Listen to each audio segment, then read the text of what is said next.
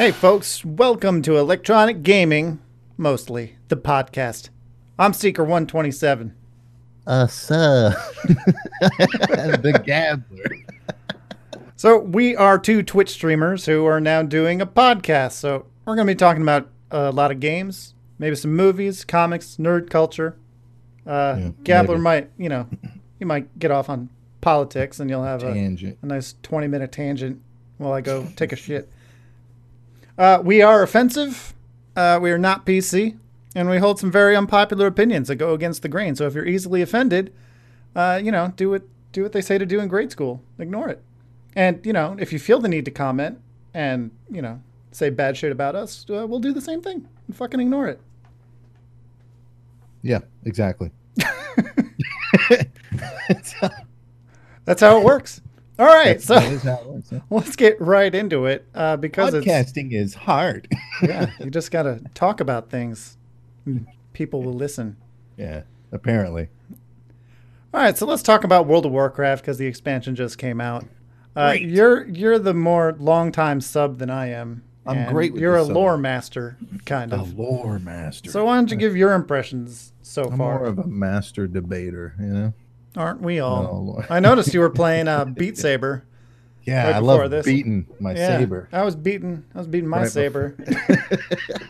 And then I played Beat Saber. Well, I mean, it's a pretty good expansion launch. It's not as good as Legion, that's for sure. Definitely not as good as Legion. But I mean, that's coming from me who doesn't give a shit about story. Like story-wise, I think the Legion launch was good because it was new in a lot of respects. And then BFA is just a lot of what we had in Legion with a little. Certainly, there's more things to do. Somebody put a list together. Like when you hit max level in Legion, there's world quests, there's the daily quest or whatever there was. And there wasn't mythic dungeons or anything like that. You had to grind heroics, world quests, and that was it. Something like that. And then now you can do heroics, world quests, invasions. There's going to be war fronts next Tuesday, actually, not next Tuesday, but this coming Tuesday. So 2 days from when this podcast is. yeah, I got to get my recorded. hunter up to level. Which, by the way, I started playing with a little bit, and I have no idea what I'm doing. So that's gonna Well, it's gonna it's take easy. some time. You know. But I want to go marksmanship, but I should probably go beast mastery for leveling. Hmm. Whatever, not important. Overall, I like the expansion. Definitely not as good as Legion. I don't like feeling pickup. weaker. Usually, when a new expansion hits, you feel weaker because you're swapping out your purples for greens. You know, your secondary stats are lower. But this is the first time they've actually stripped away abilities and then gave you the option to sacrifice abilities you already have to get those artifact abilities back. Yeah. And a lot of those abilities, they smoothed out the rotation. They made the game feel a lot better. And now you have to kind of take a full rotation that you had in Legion and cherry pick a couple things out of it. So now you're just kind of left feeling It's meh. funny you mentioned that because 2 days ago they hot fixed the game to nerf a bunch of Azerite powers Yeah, because that's what that needed. because apparently it's too much. So, for example, the duplicative incineration for mage, the damage was reduced by 50% on Yeah. that. And I main a mage for those who don't know. there's- If you haven't been following the podcast for very long. There's a lot of nerfs going on with that. I mean, certainly they didn't nerf all of them, but it seems like they nerfed most of the ones that do good damage. I don't know why they would do it. And this I is guess this after isn't- people were coming out saying, hey, Yeah. these don't feel very powerful compared to our artifact. And Ian Hazakosis is saying, well, I think once you get to max level and you start getting some of these, you'll see that they're pretty significant. Now they're making them less significant. Well, this is part of the problem is that I don't know why, but a lot of their damage number balance is done based off of the top 10% of people that have, maxed out their item level to the highest degree they possibly can. And I bet the game feels real great at that point, but not everybody is going to be maxed out now. Yeah, I don't know why they do that. It's like there's not even a bell curve, right? Like you would think that they would balance the game so that the average player would feel pretty damn good and that mythic raiders and stuff would feel totally OP except for when they're doing mythic raids. But instead, it's like they make it so mythic raiders feel good and everyone else feels like shit. Yeah, that's a big And they're coming problem, off they're coming off of an expansion where it felt really good to play every class that I played.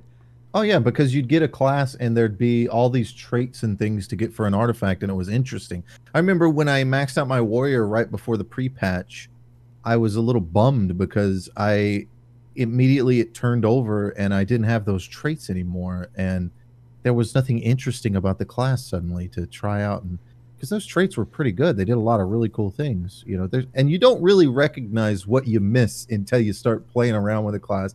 I've been playing my Demon Hunter again and tanking with it, and man, it just doesn't feel as good. I used to get this like every time I would consume a soul with my shear, it would it would turn me into a demon for like 3 seconds. And of course, that was kitted out to be this situation where you would have leech, so you would get health back pretty quickly. And this stuff procced all the time because I was consuming all the souls that were on the ground at once every time I would activate that ability. Well, not only did they nerf that to where you only take 2 souls at a time when you use it, but on top of that, the only way to that trait that was an artifact weapon trait, so it's not in the game except for it's on Azerite gear, and you'd have to probably stack all 3 to get anything close to a good. Oh no, I'm sorry, it's not an artifact trait. It's a talent, and it's a talent that procs maybe. Oh my god, I ran through 3 dungeons and it procced maybe 3 times total. It was just not worth it. Yeah, well, because I played a fire mage mainly, let me explain to you my main problems with the talents. So the first one is the first talent row. They put basically the legendary belt ability on the first tier, which is your Scorch does a lot more damage, crits every time when the enemy is below 30% health, which is really good. But also on that row is the talent that guarantees a crit when the enemy is above 90% health. And I used to have both of those. And it used to be really nice to get those crits. I mean, it devalued your crit, but that's fine because they nerfed crit. So now I have to pick one or the other. All right, so that's the first one. The second one is that the main artifact ability, Phoenix Flames, which if you don't know, it shoots a giant phoenix at a group of enemies. It bounces around doing AoE damage, and there's 3 charges on a 45-second cooldown. But the talent you want to pick in that tier is Flame On, which gives you an extra Fire Blast proc, or charge, whatever they call it, and reduces the cooldown. So, I mean, in Blizzard's mind, that's like a creative choice, right? Like, how do you want to play? But on paper, because that's what people do, on paper, it's like, no, you get more free Pyroblast when you pick Flame On. So Flame On should be the only one that you pick. Yep. So, yeah, it would be great to have both of those because it really smoothed out the rotation. Oh, and it always crit. I should mention it always crit. So you always got a charge of Hot Streak. I happen to agree with the population of the game, the players of the game, in the sense that the legendaries were supposed to be replaced by artifact gear. The helmet, the shoulders, the chest piece with the necklace in conjunction. That's where legendary abilities should have gone to. But instead they did this weird thing where they baked some of them in arbitrarily to some classes, and other ones became talent choices, which is just not a fair thing to do from Blizzard. I can't believe they actually got greenlit in this process. Like, to take away, you have a situation where a player has 3 abilities, and then you go into the next expansion and you've taken 2 of those abilities away, and one of them you dangle in front of them on their talent tree next to stuff. Oh, there's more. They already had those. They already had what was on that tree with the one that you took away from them. So you've basically just taken it from them and said, here's a treat. It's not if you slap a candy out of my hand and then pick it up off the ground and say, buy it from me, that's you've just taken from me. You ain't giving me nothing, man. Well, let me finish up the Fire Mage thing because it's all going to culminate. The tier 100 or the level 100 tier talents, they took away Cinderstorm, which was actually really good if you used it right, but it was kind of like the barrage of mages, right? Like it would just pull shit through walls because it would just keep going. So they replaced that with the Bracer legendary thing where periodically, it's like 15% of the time after using your instant Pyroblast, you'll get a 300% damage buff on a hardcast Pyroblast, which used to be best on single target, but now it's just straight up not as good as Meteor. And I really liked using that talent because it was kind of like a Kamehameha wave, right? Like you just cast for like 4 seconds, and it used to crit for like 5 or 6 million for me. And the stat squish didn't help. Those big numbers. Like whoa, yeah, look at all that damage. They'll get back up there. So what ends up happening is I was a pretty good single target AOE hybrid spec for fire. Now I don't have Phoenix Flame, so that's a huge chunk of AOE I'm not getting. They nerfed Living Bomb, so that doesn't do as much damage anymore. And Flame Strike never felt good to use to me. So now again, because my stats are squished and my crit's gone from 55% to 22%, I'm just hard casting fireballs all goddamn day. Yeah. And every time I'm like, man, I could really use a crit right now, and I hit 5 because that's where my Phoenix Flames used to be. It's not there. It's really disappointing. So they do this every expansion, man. They still haven't learned. Every expansion, some classes drop down, some come up. Like this is the AOE classes now in this expansion, and the next expansion, not those anymore, some other ones, and it's just a seesaw effect of Alzheimer's and ignorance. I don't. I mean, the problem I don't get is like we did the test. We did 3 dungeons, 1 in each spec for me, and Arcane did double to triple the damage consistently. And that was basically just jumping into a group of enemies and spamming Arcane Explosion. And then when I got to four stacks, do Arcane Barrage and then start over. And on single target, you just spam Arcane Blast until you're out of mana. It's the easiest class to play. The only thing you have to worry about is mana management. But even then, you only need to manage your mana if Evocation is on cooldown. Because if it's not on cooldown, you just do whatever you want. If you're out of mana, you evocate. God, we could go on for so long about World of Warcraft, man. Like how much of a failure it is with the threat. The threat situation. Here I am pulling threat as a mage again. You're already through. Like I've seen you pull threat off me once or twice when we were in a dungeon, a normal dungeon. Granted, you're max level and I'm not, but that means you should do more damage because of the scaling. wait. Let me take my necklace off. Boost my damage a little bit. I don't think Blizzard understands that the problem isn't now. The problem is going to be 2 patches from now. When you have a guy who is playing an alt, or maybe he just got the game and he's playing a tank and he knows how to tank. It's not a problem that he doesn't know how to tank, but some, mythic raider joins his group in like Raid Finder or something. And this tank's trying to tank Raid Finder, or it's a heroic, and some mythic raider is trying to get his daily heroics done because Blizzard keeps trying to incentivize people to play these modes when the incentivization should just be fun or types of gear relative to their level. But you're going to have a mythic raider in a heroic. He's going to do so much damage. He's going to constantly be pulling off the tank. And people say, well, that's not a problem because he's so geared he won't die anyways. Yeah, except now you have this little piddly looking tank running around feeling like he's terrible.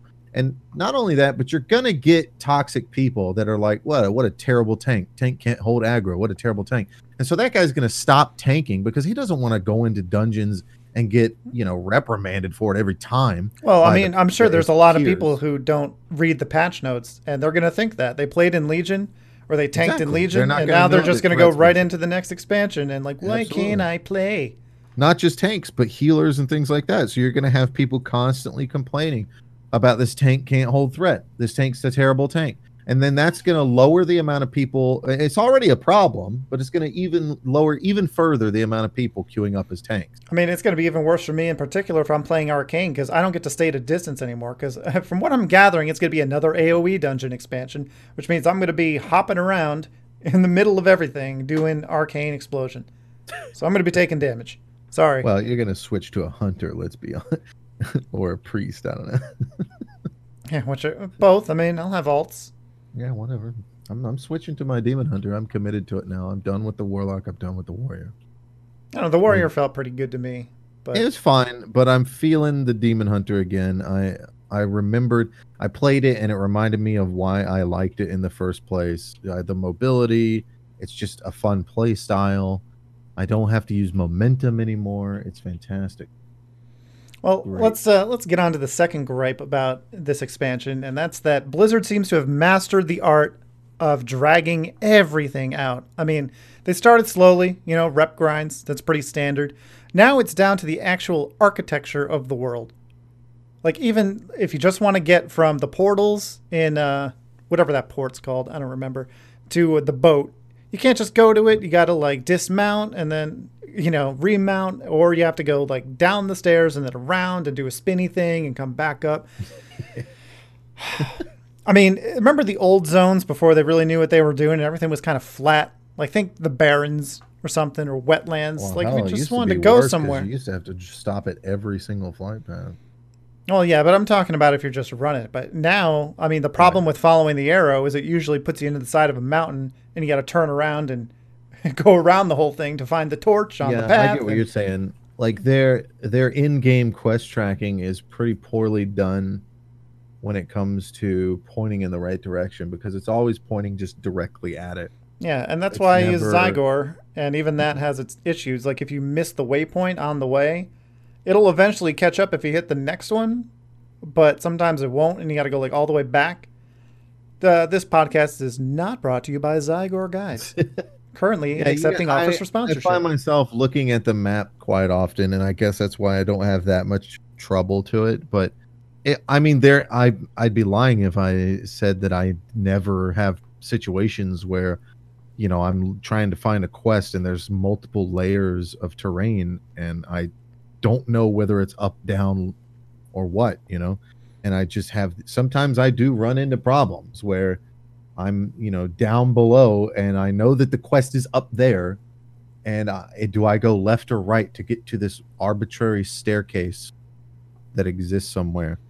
Yeah, and the underlying I certainly problem want you here, to know it, sure, but the underlying problem is that Blizzard seems to have forgotten about keeping people playing by making the game fun and keeping people playing by making it tedious and stretching it out at every wow. turn. Taking away See, flying, the I architecture, have to the rep grinds. disagree a little bit because I don't know how much of it is actually them trying to pad out your subscription versus just dumb decision making by let's let the art team decide some things. Like I remember in Warlords when the art director or something like that, some title that had to do with art, was answering questions about flying.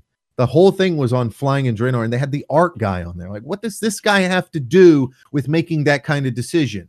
Unless Blizzard's just like, hey, the art guy he came to us and said he wants us to force people to see his shit he made. Like, Yeah, I think that's an excuse. I don't think that's the real reason that they have you. I think it's to I pad your personally subscription think time. it's a little bit of ignorance on Blizzard's part too. I'm not saying they're stupid. Obviously, they're a lot of brilliant people that work there because I mean they make a lot of money off the game and it's the most successful MMO. But I think there's a lot of ignorance and listening to the wrong group of people that complain about things. I see these threads all the time on the official forums where it's people like, I like the game without flying. Well, great. Then don't fly. Yeah, it's kind of like that chicken or and the use egg those- argument. Like, well, I Right. have to fly or I'm at a disadvantage. Okay, then fly. But I don't want to fly. Okay, then don't. Like, I don't see the Pick one. problem. Like, I liked it better when the game was built from the beginning of the expansion with flying in mind. Like, oh God, Wrath? Did they do it in Burning Crusade? But I know there's certain raids and dungeons you can only get to if you fly there. There's definitely Cataclysm. Cataclysm, you could not get to places without flying. Yeah, I like Uh, that. There were certain dungeons you couldn't get. Like Blackwing Descent, you had to have flying to get into Blackwing Descent. You had to have flying to get into what was it? I don't even remember off the top of my head. No, point is, that was a better system, I think. Instead of absolutely. building another Absolutely. expansion and using flying as like a halfway through the expansion way of speeding things up as a catch-up mechanic, it should have just been part of the mechanics to begin with. Stop I making get it so it. much of an advantage and just make it necessary. I get it. Okay, I get that there's certain quests that don't work with flying, like the Kirin Tor quest, for example, from Legion, where you're supposed to fly in the bubbles all the way to click on the thing. With flying, that's just a dumb quest that where you show up to next to the guy, it pops up, you fly up to the thing and click on it, and it's over. Super quick, easy quest is done. Without it, it's an actual thing where you have to do some stuff. I mean, but again, it's not that hard. It's not hard at all to do that one without flying. It just takes I think forever the because you have to solution, like go into these slow moving bubbles. The worst one I was think, I don't remember what they were called. Was it it's the Magic of Flight? No, that's the bubble one. There was the other one where there was like this whole like obstacle course where they tried to do like a physics based like these if you land in these things they boost you forward and then you fly and you have yeah, to avoid these certain and that was yeah, those were terrible. terrible. Yeah. Like I couldn't I think the even solution to these things, though, isn't let's punish, let's get rid of flying completely for these handful of like small percentage of quests and chests that we want you to get to without just flying up to them. And the better solution, I think, is like the Kirin Tor quests. You just have an NPC you talk to activate it. Have to talk to them to activate it, and you get a debuff that doesn't clear until you finish it or leave the area. You leave the area or finish it, the debuff goes away. You can fly again. You, if there's a chest somewhere that's hidden up on a tree, and they want you to jump on pebbles or rocks to get up onto the tree, just make it to where the chest doesn't. The chest shows up, but it's not interactable, which we've seen is possible with these rune chests in BFA, where you got to click the runes. It's just that you can't even interact with the chest until you click on a sign or a rock nearby that activates the no flying debuff. You know, that's all you have to do. It's that simple, and you can still have flying in your game.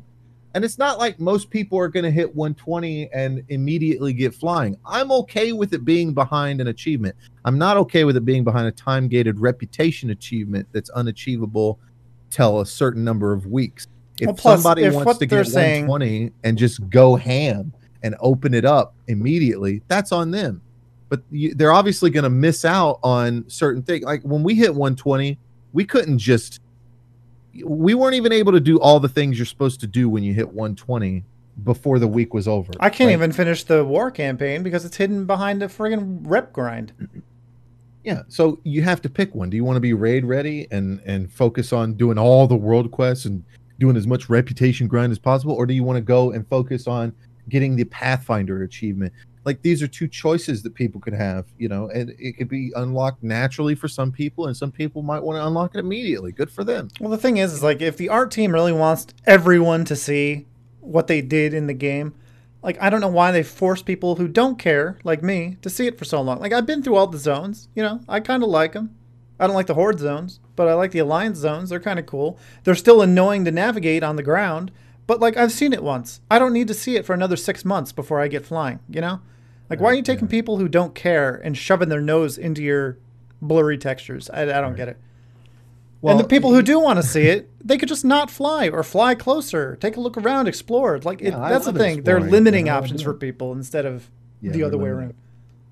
And I don't know what Blizzard's problem is, because the game looks beautiful from the air. Like when you're flying over I can't wait to fly over Kul Tiras and see like how cool, you know, some of the cities look from up above. I mean, I was playing on my Demon Hunter and got all the way up on top of a mountain and saw over the hub city, and it looked amazing. It looked fantastic. I'm like, oh, Yeah, I'll because when you're fly in it over that. on a micro level, it all kind of looks the same. Yeah, It's absolutely. kind of hard to tell where to go. Like, I don't know. It's It like looks better from flying in farther an away. airplane over Las Vegas versus being on the strip. Like, if you're on the Only strip, less it's nice, impressive. it's great, whatever. But when you're flying over, it's like, wow, look how gigantic this place is. You really get a sense of scale for it. Wow. Yeah. I don't know where their heads at really. But I mean, there's always that argument for they're just trying to pad the game out, and that's what I think. That's their directive from Activision, I guess. Because it's everything. It's get these followers and send them out, do the rep grind Yeah. before you can continue the quest line, make it so you can't fly. It's everything. They may have perfected that. They may have perfected the follower thing, where you don't have to do anything ridiculous to get the followers. And I'm okay with that stuff. I'm not getting the because follower, but I it mean, makes you feel like you're in charge, which is nice. I guess if you're immersed, I never thought the immersion was that good. That's never why I played World of Warcraft. I love the For me, immersion. it just Immersion kinda for me is super great. But yeah, it gets ruined left and right constantly because of multiple people. I yeah, think well the there's biggest that. mistake Blizzard made was caving in to the people complaining about garrisons. certainly I don't like that garrisons were like Facebook games, you know, logging in and picking your crops and logging out and waiting for the timer to go off. But I did love the fact that nobody was around, Yeah. because your garrison wasn't your capital city anyways. They still had the capital city. So I like the idea of standing on that boat and it just being me, instead of like 20 other people and their stupid mounts floating over things and I got to look around. It just takes you out, makes you it reminds you you're in a game with other people. Yeah, it doesn't feel like you're building upon the previous expansion, that you're the same character. You might as well be someone completely different for Oh, every absolutely. expansion. Because, like, Yeah. I just brought down the Burning Legion, right? And here I am collecting seashells for sailing by the did and I seashore. did. Yeah, right? Who was it?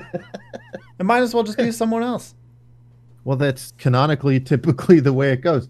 I think Blizzard's problem from an MMO standpoint and from a game developer standpoint, I think I understand what's going on, and that's the game has ran too long.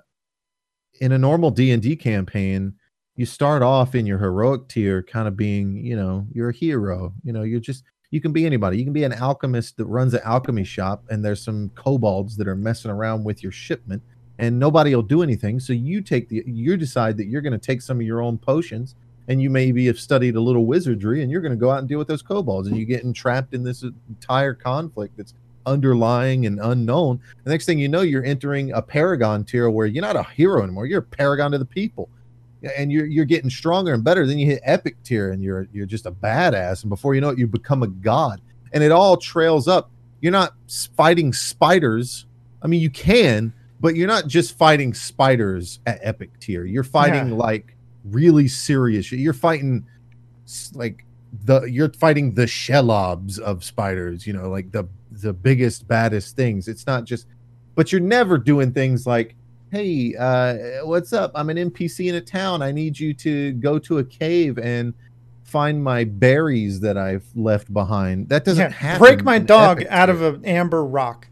Yeah, that doesn't happen at epic tier. That happens at hero tier. At epic tier, it's, hey, there's a lich nearby that's plaguing the town with undeath. Can you go wipe out that lich? But World of Warcraft suffers from that and I don't know if that's because there's a lot of people working on the team, and there's some, you know, you get these people in video gaming, and I don't want to like turn people off or anything, but you always get these people that are like, see a dog in a video game and they're like, oh, it's a puppy. No, it's a dog in a video game. It's not a real dog. It doesn't eat, it doesn't sleep, it doesn't even shit. It's just an animated dog. And people are like, oh no, the puppy's dying. No, it's not. It's not real. All right. Well, that's the problem. Is it's really hard in World of Warcraft to get an emotional attachment to anything. Really, you get those people making those people make games. Those same people that are, oh, the puppy in the video game, are making games, and I think some of them are on the Blizzard team, and they think things like escorting a little girl through an area to her pirate father while she skips around with, what is it, like crocodiles surrounding you? And well, again, escort quests, everyone hates them and they keep using them because it pads the game time. That's my prediction. Is it padding or is it ignorance? I don't know. little column A, little column B. maybe. Well, anyway, let's talk about what's coming up for the game, though, because there has been a supposed leak of the first patch. According to the leak, the first patch 8.1 is called the Tide Whispers and comes with Nazjatar, a new raid with Azshara as the final boss, with nine total bosses. According to this, you're going to get 2 new dungeons, the Shadowlands, which focuses on the Bwan Sambi and Vol'jin lore. That's all right. So another outdoor zone, repurposed to be a dungeon. Maybe seems to be the trend. Nazjatar, Sea of the Stars, is going to be the other dungeon. And then there's going to be 2 zones, Crestfall and Zul'Dare, which are going to be outdoor questing zones for each faction with their own story. Crestfall is an alliance zone populated by isolationist Kul Tirans reaching exalted reputation with the new faction which unlocks Kul Tiran humans, and Zul'Dare will be a horde zone that unlocks the halls of the, it's going to deal with the halls of the lower, and it's going to unlock the what do you call it, the Zul'Amani The Sulamani. That's a two. I just added two trolls together. The They're all the Zandalari same. trolls. They all look the same. The patch trailers, supposedly, according to this guy, narrated by Nazoth, which we got to hear his voice. Very cool voice acting being done there in the Azshara trailer, the Warbringers thing. Very cool. He sounds like he's a badass. And according to this, they're going to be gated. The Kulturan humans and Zandalari trolls will be gated behind Exalted Reputation standing with the Of course Nazjatar they Resistance will. faction associated with the new quest hub. And there's supposedly going to be a Gin Greymane cinematic, similar to the old soldier one with Varrock Sourfang. It's supposed to feature Gin, Catherine Proudmoore, and Taylor Fordragon. That's right, the chick running around with the hammer, spoiler alert, is the daughter of Bolvar Fordragon. Bolvar Fordragon, of course, is the current Lich King sitting on the throne, who was killed by Sylvanas, not Sylvanas, when her Forsaken threw plague on them at the Wrathgate, and then he was captured by the Lich King and tortured, and then took his place because there must always be a Lich King. It focuses on family and flashes back to his son in Gilneas. Baby Jaina and Catherine also make an appearance. The cinematic ends with Gin pulling up a chair in front of Sourfang in his stockade cell. Cool shit. The end of the presentation shows off Anduin and Sylvanas in her Banshee form fighting. Blah, blah, blah. Supposedly, more information is probably going to be revealed at BlizzCon, which I didn't even think about. It's already coming up to September. We're probably not going to get the next patch until after BlizzCon, so that's probably what they're going to talk about. Yeah. I just get the virtual tickets for the mounts. Yeah, if it's even any good. Well, it was a all I know about two-person flying ship last time. That's true. So yeah, looked like crap, sounded like crap, but I needed a two-person flying mount. Yeah, Warfronts comes out Tuesday. That's a PvE thing. I know people are thinking it's a PvP thing. It's not. It's a PvE system.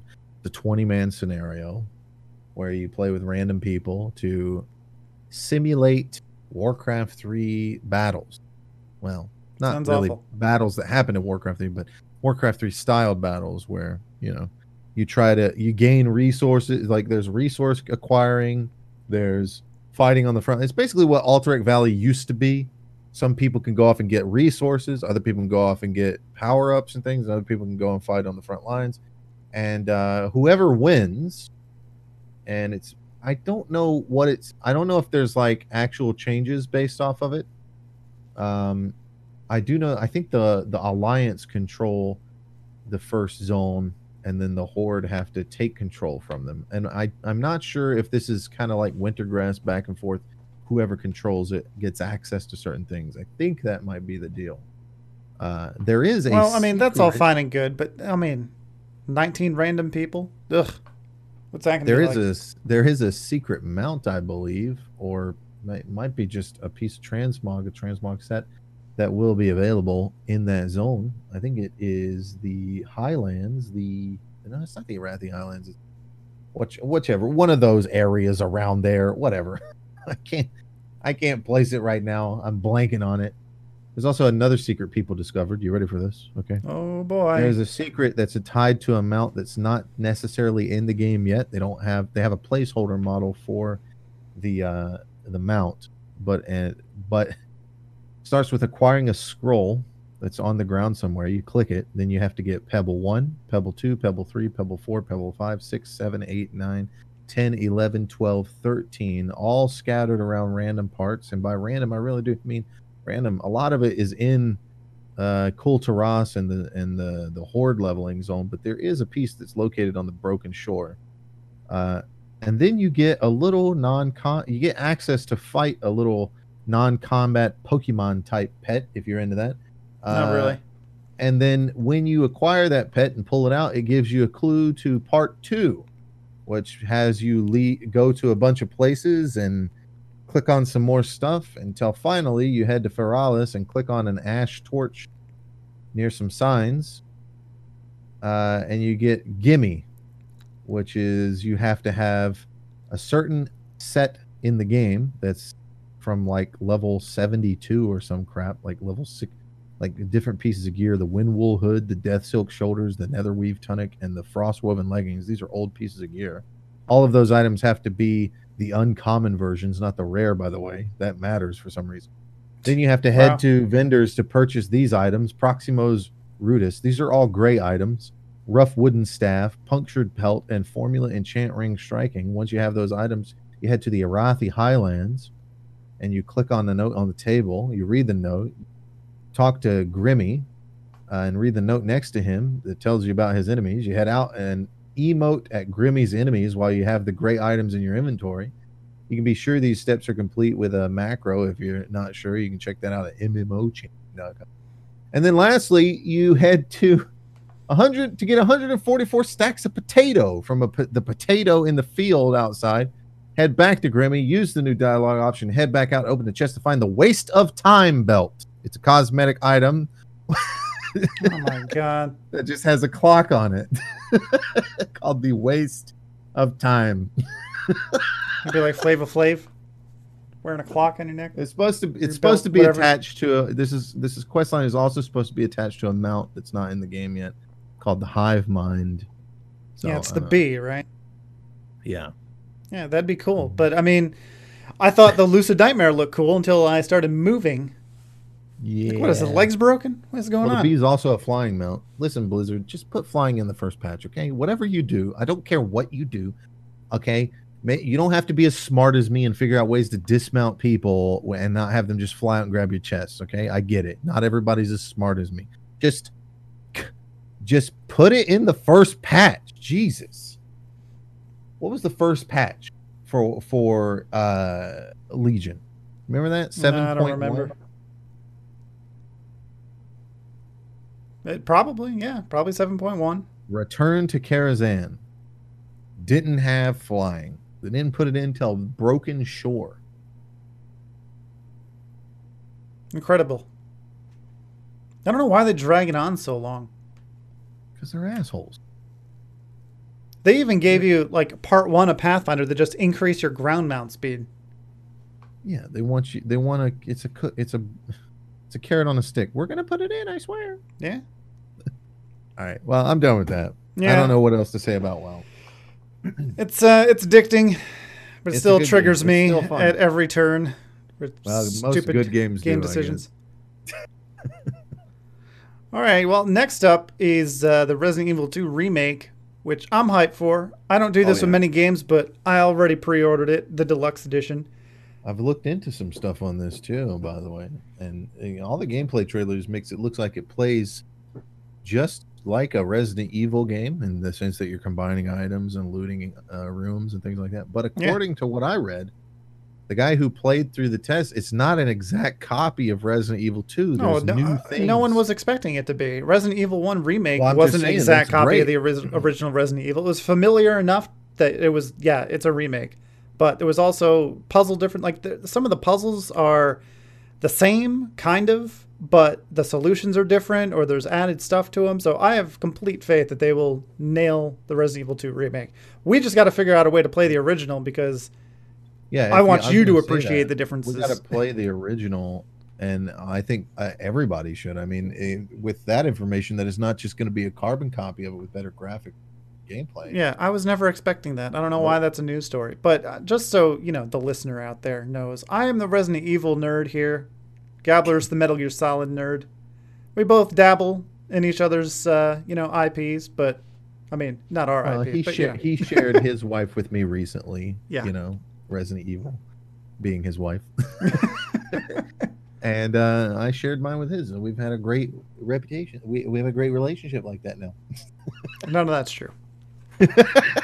Well, I'm talking about Resident Evil being your wife, and I don't know. The waifu? Yeah. Okay. Yeah. Resident Evil is your wife. Metal Gear Solid's my wife. I got it. Swing and a miss. It's all right. Whatever. Swing. So there are some cool things about the Resident Evil 2 remake that, like the one thing I noticed is people have been complaining forever that you can't move and shoot. And then they finally introduced that in Resident Evil 6 and everyone hates it. Not that, but they hate the game. What they did in Resident Evil 2 remake is you can move and shoot, but you're really inaccurate. If you stay still for a minute, not a minute, whatever, 3 seconds, when you aim for longer, the crosshairs get smaller. Yeah, so you're still highly encouraged to, position yourself correctly and shoot accurately because you're going to have to conserve ammo. Well, it's also probably not going to tank be. controls, so it's going to probably be even better in that regard. Well, I don't know. I can't tell by looking at it. I mean, Resident Evil 4 technically was tank controls. It just had an over-the-shoulder camera, so it could be like that. I don't know if it's like a free moving thing, but I don't Well, know. it's on the RE7 engine, so Well, I don't yeah, know. but there's. I mean, it's just the engine. They can do a lot of things with an engine. I'm just saying. And plus, we were. I don't know about you. I was playing Resident Evil 7 with mouse and keyboard, so that's going to be Yeah, not a comparison at all because I'm not playing fuck, that's Resident what Evil I 2 play with on. the mouse and keyboard at first. I just want to see the intended experience before I decide that mouse and keyboard's better. I'll But probably play it mouse and keyboard. I play third person games typically with a controller, but some third person games I play with mouse and keyboard, like Dead Space. I'd say Resident Evil 2 reminds me a lot of Dead Space in terms of controls, is what I'm assuming it's going to be like. yeah, that's fair. But still, there's only one Resident Evil game I played with mouse and keyboard, and that's Resident Evil 5 because they did it right. Even just trying Resident That's Evil 4 with probably how mouse and it'll play keyboard, now that I think about it. maybe. I mean, it's going to be a lot of wait and see type stuff, but I mean, I've played 90%, 99% of Resident Evil games with a controller, so I just want to see what that's like. I'll switch back and forth maybe later on. I'm still thinking that there's going to be a first person mode. It wouldn't be the first time they've done that. Code Veronica had a first person mode I after don't you see beat the why game. not, right? I mean, it can't be that difficult to just slide the camera into his head. Yeah, well, I mean, it could be. In Resident Evil 7, if you ever saw your own character model, you didn't have a head at all. Yeah, but it wasn't designed to be in a third person at any point. So why waste time making a character model?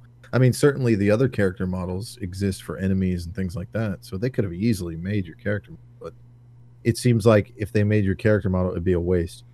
I mean, I'm just excited to have I like a don't remember when you modern, look down at decent Resident Evil don't you have game feet? You that don't have a has head, but you have zombies. feet, right? In You 7? have I don't know. you have a body in 7 because when you look down, you see feet. Well, And yeah, there's you a have lot of to. time. I remember specifically getting my leg chopped off and then putting it back Yeah. on and pouring some shit on Yeah, it. that was Maybe great. Uh, I think, so there wasn't a head because I think they didn't want to have to do a detailed face because then people would look in the files and go, oh, this is what the character looks like. And they weren't ready to make that kind of commitment, I guess. Yeah, well, there was also VR to consider. Maybe Yeah. that was part of it. I don't know. Yeah, with VR, if there's a head, you tend to, your body goes, you can end up inside the head, and it's very jarring sometimes. Yeah, so I mean, we'll yeah. see. But so far, from what I've seen, they're taking the same route that they did with the first remake, and everything's going to be very familiar and nostalgic. But the puzzles will be different. It won't be like I'll know what to do immediately after going in there. Still So disappointing. I'm really excited. Still disappointed Resident Evil 7 never came to PC on VR. Yeah, well, they said they had a 1 year exclusive with Sony, but I guess they just forgot, decided it wasn't worth the money, whatever. Yeah. It's all right. I wouldn't have been able to do it anyway. I'm not the one with VR. I don't think I still haven't played a horror game in VR. It's pretty rough. It's pretty rough. And I Yeah. usually don't get scared at at horror games. It's pretty rough. The only things I have done are some things where you just sit in a chair and things happen around you, and that's pretty rough. I mean, it's That's weird really sounding. different. It's really different when things are right up in your face, dangling, swinging around. Well, I mean, I don't know what else to say about Resident Evil Well, 2. they've been touting the wet gore thing, which so far looks pretty gory. Yeah, there's a lot of people have been talking about. There's a lot of blood in the game. The police station now has a bathroom. That's new. Yeah, I'm not going into it. I don't go into bathrooms in horror games. That's just a Oh, I'm exploring everything. Doom 3 screwed me over on that. Oh no, Silent Hill 2 was way worse. Oh man. So I don't let me know. give you a quick breakdown of what happens in Silent Hill 2. I think it was the prison that this happens, but throughout the game you go into these bathrooms and they're super creepy. Normally nothing happens. Normally, right? Well, technically I guess nothing ever happens, but I think it was the prison. You go into a bathroom and all of a sudden you hear like whispering in your ear. And you're just like, what the fuck was that? And the prison is the creepiest part of that game because there's no enemies. There's like no enemies, but there's all kinds of whispering, and you go into a jail cell to see what's going on, and you try to get out, and you're locked in there. And it turns out you have to like try the door 5 times before it unlocks. The idea is it's a haunted prison. So yeah, bathrooms are creepy, and I'm looking forward to seeing what they got in there. Okay, but in Doom 3, you go into a fucking bathroom and look in the mirror, and the whole fucking game turns. You can see your character in the mirror, and the Yeah. whole like everything turns red, and you get this sound that's just horrifying.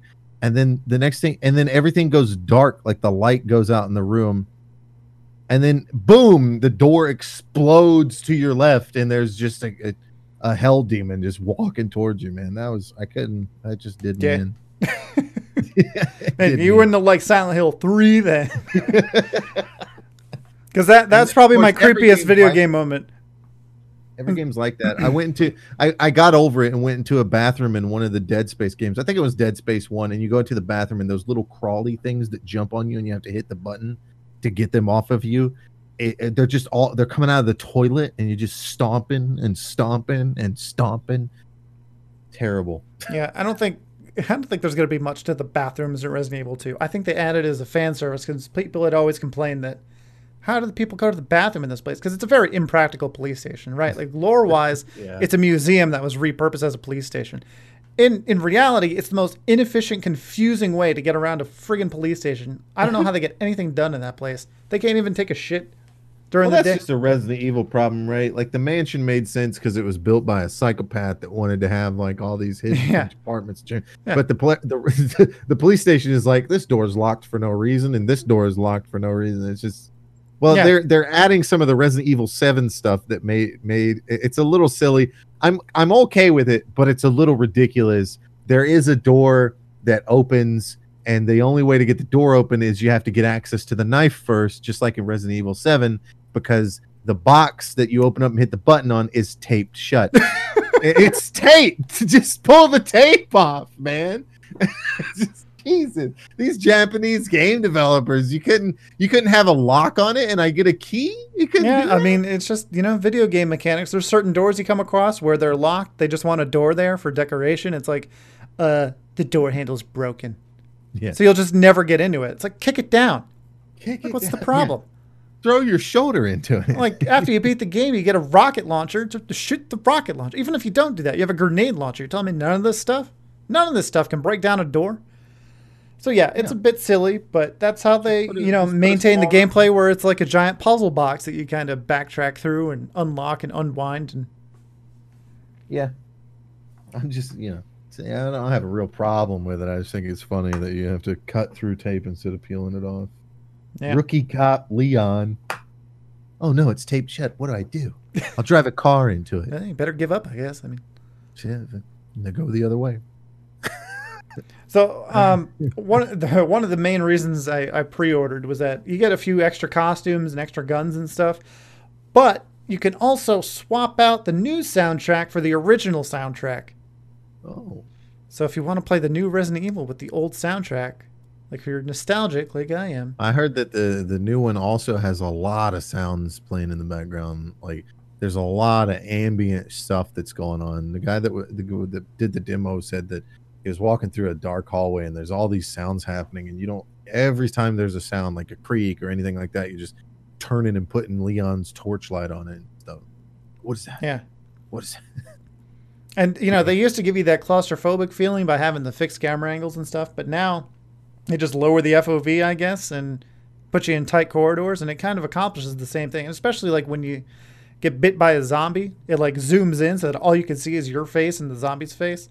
And It's when gonna you be get great. bit, you push them off, it spins you around a little bit, so you're a little disoriented. So Yeah. people always thought like, well, how are regular zombies going to be a threat? You had to bring in the Plagas from They get Resident on Evil you 4. fast. Well, yeah, they get on you fast. They don't die in one headshot, which on one Yeah, I don't hand, know if I I don't like I that. don't like the realism aspect of that. I guess it's as realistic as it can get when you're talking about zombies. But on the other hand, it would be real easy if you could just one shot headshot anything. So I don't know. True. I mean, But I'm just glad we have zombies in a modern Resident Evil game again. Because Resident Evil 4, they go out of your way to tell you it's not a zombie. The first guy you kill, you check him. Well, it's yeah, not a 'cause they zombie. want them to use guns and weapons. They want Yeah. that to be a thing. Same thing in Resident Evil 5 after you kill the first one. I've never seen a zombie like this before. So you go from old style with zombies to new style with no zombies to, okay, we'll throw zombies in for 1/3 of Resident Evil 6. But the downside to that is it's Resident Evil 6. So It kind of sucks. It's gonna be great. We're gonna go through our horror month playing games like Dead Space, and then we're gonna get into November and start playing around with Resident Evil. Take a short break to do Fallout 76 and do more Resident Evil all through December until January, where we'll finally play Resident Evil 2. And I mean, plan ahead because it comes out January 25th, which is Friday, I think. Let me check. Oh, we got to plan. January 25th. Yeah, it's a Friday. My birthday is that Sunday, the 27th. It's all based off time to beat. So I'm just taking the 25th and the 28th off of work. So I will be playing Resident Evil 2 Remake Minute 1 on the 25th. And I probably won't sleep for that weekend. That's my birthday plan. Yeah, it's going to be great. I haven't done that since I was like 15. Off. It's your birthday. Make me a sandwich! It's your birthday. Don't you have birthday sex? No, I'm playing Resident Evil 2 Remake. I'm Leon. Yeah, so that's the plan for that. Be sure to stop into the stream, everyone, listeners. Yeah. All right, let's move on to Fortnite and BR games. Just because I want to get this out there that I am not a fan of BR games at all. It's my favorite. It's my favorite. I am looking forward to the Battlefield 5 version because I want to see what that's about. But yeah, there's this PC Gamer article. Well, hold on. We'll get to that in a minute. Okay. Here's your problem with BR games. They're too simplistic. I think, at least the current ones, it's just there's nothing to it. They sell you a whole game on the concept of like you drop in, you pick up some loot, you shoot some people, you die or you make it to the end and you win, and that's it. Game over. You don't win anything is a big issue, right? Like if you get a chicken dinner, like in it's called PUBG. In PUBG, you get, if you get a chicken dinner, you get extra points. That's it. You don't actually get anything. Yeah. There's no incentive to win. Well, you get clothes. You get a loot box. Yeah, you might get clothes. You can get that stuff just playing the game and sucking at it. You don't need to get it like you don't have to take it as much. That's the real reward is you don't have to play the game as much. Yeah. To get the shit you want. I was talking to my wife recently about this, and I got no problem with little kids coming into video gaming. That's always been a thing. I understand. I'm not like an old man. It's not just kids, though. I know that to a degree, but most of it's children. Like half of the gaming community right now are kids, if not more. And it goes to like YouTubers and stuff. Most of YouTube is. I used to watch people play Minecraft back in the day, and it would be people that were funny. Like I'd watch them play Minecraft, and they were funny people, and they made it enjoyable to watch because it's like putting a comedian in a scenario. It's like comedians in cars. You're trying to put a comedian in a scenario to create comedy. The Japanese do this all the time with like variety shows. They'll take comedians and put them in situations where they got to compete against each other, and it turns out to be funny because they're not just normal people; they're comedians. You watch a game show where it's just normal people. Yeah, now you got show where everyone and their mother playing Fortnite. So, but nowadays I catch sometimes my niece will be watching YouTube or something, and she's young, she's like 9 or something, and it's just she's watching Minecraft, but it's the person playing isn't funny. It's just some lady, and she's talking like she's talking to a toddler, like she's dangling keys in front of them. Oh my god, look at this! This puppy is great. Look at this chicken over here. Oh my god, come over here and look at my chickens. My chicken pit is so good. Look at that. Isn't that cute? Oh my god, I want to build a fence that's 10 times higher than this. It's just loud and obnoxious because she knows her audience. I already hate her vicariously through your impression. So she knows her audience is children, and Twitch is starting to get like this too. Like the top games on Twitch are Fortnite, and it used to be League of Legends, and that's because it does what children want. It's just attention. Hey, look over here. Hey, right here. Look at me. Look at me. Look at me. Look at me. Yeah. Well, and it's free to play. There's no complexity to it. Like just like that girl, there's no complexity to her. She's just looking at stuff in Minecraft and saying, this is my this and this is my that. There's no comedy. There's no complex. You don't have to understand a joke or get it. It's just waving things in front of your face. And that's what Fortnite is. It's what League of Legends used to be before Fortnite came along and took it over. I dislike Fortnite and I dislike PUBG for different reasons. PUBG I don't like because it's not consistent. You know, like I don't mind losing to skill because, you know, if it was all up to skill, I'd never lose because I'm the best. But the problem with PUBG is there's countless times where like, wow, that guy just shot me with a shotgun. Oh no, wait, it was an SMG. Just all the bullets arrived at once. You know, and it's happened the other way around too, where I see someone come around a corner and just stand there while they get blasted in the face. And it's because it's an indie game from Korea with no like actual netcode, I guess. I mean, I don't know what the problem is. I don't know, man, because every BR game that has existed has had this problem with hit detection. It's just I think there's too many people in the server. Like maybe that EA will might be able to the handle issue. it with Battlefield 5, but That might be the issue. Is it's too many people on a server. I don't know. It might just be people that can't program hit detection. I also don't like how in PUBG you're constantly running from the circle. It's like the circle is not meant to be the enemy. It's meant to bring you towards your enemies. And you're constantly just go into endless houses and stuff and just find nothing but pistols and shoes. You know, like why is there even clothing available to pick up? It doesn't make any sense to me. It's too much luck involved with what loot you get at the beginning. And I think, but yeah, it's probably the worst of them. Honestly, I think Fortnite is better than PUBG. Yeah, but Fortnite unfortunately has the building. Right. In almost every respect, Fortnite is better than PUBG. The only one it's not better in is the way it looks and the way the guns feel, because the guns feel realistic and fun to shoot. The guns feel fun to shoot when they work. Yeah, when they work, they in feel PUBG. good. But Fortnite feels like an arcade game, and I don't want arcade, man. I mean, I'm okay with the style. I hate the building. I think it's cheap that it's like the skill involved with Fortnite involves muscle memory on how to build a wall behind you really fast. I mean, you were there when I finally had my final straw with Fortnite. We all landed. I got a good weapon. I heard this guy running around. I snuck up behind him. I shot him like 3 times in the head. And he's like, "What's that?" And before I knew it, there's a fucking tower of wood.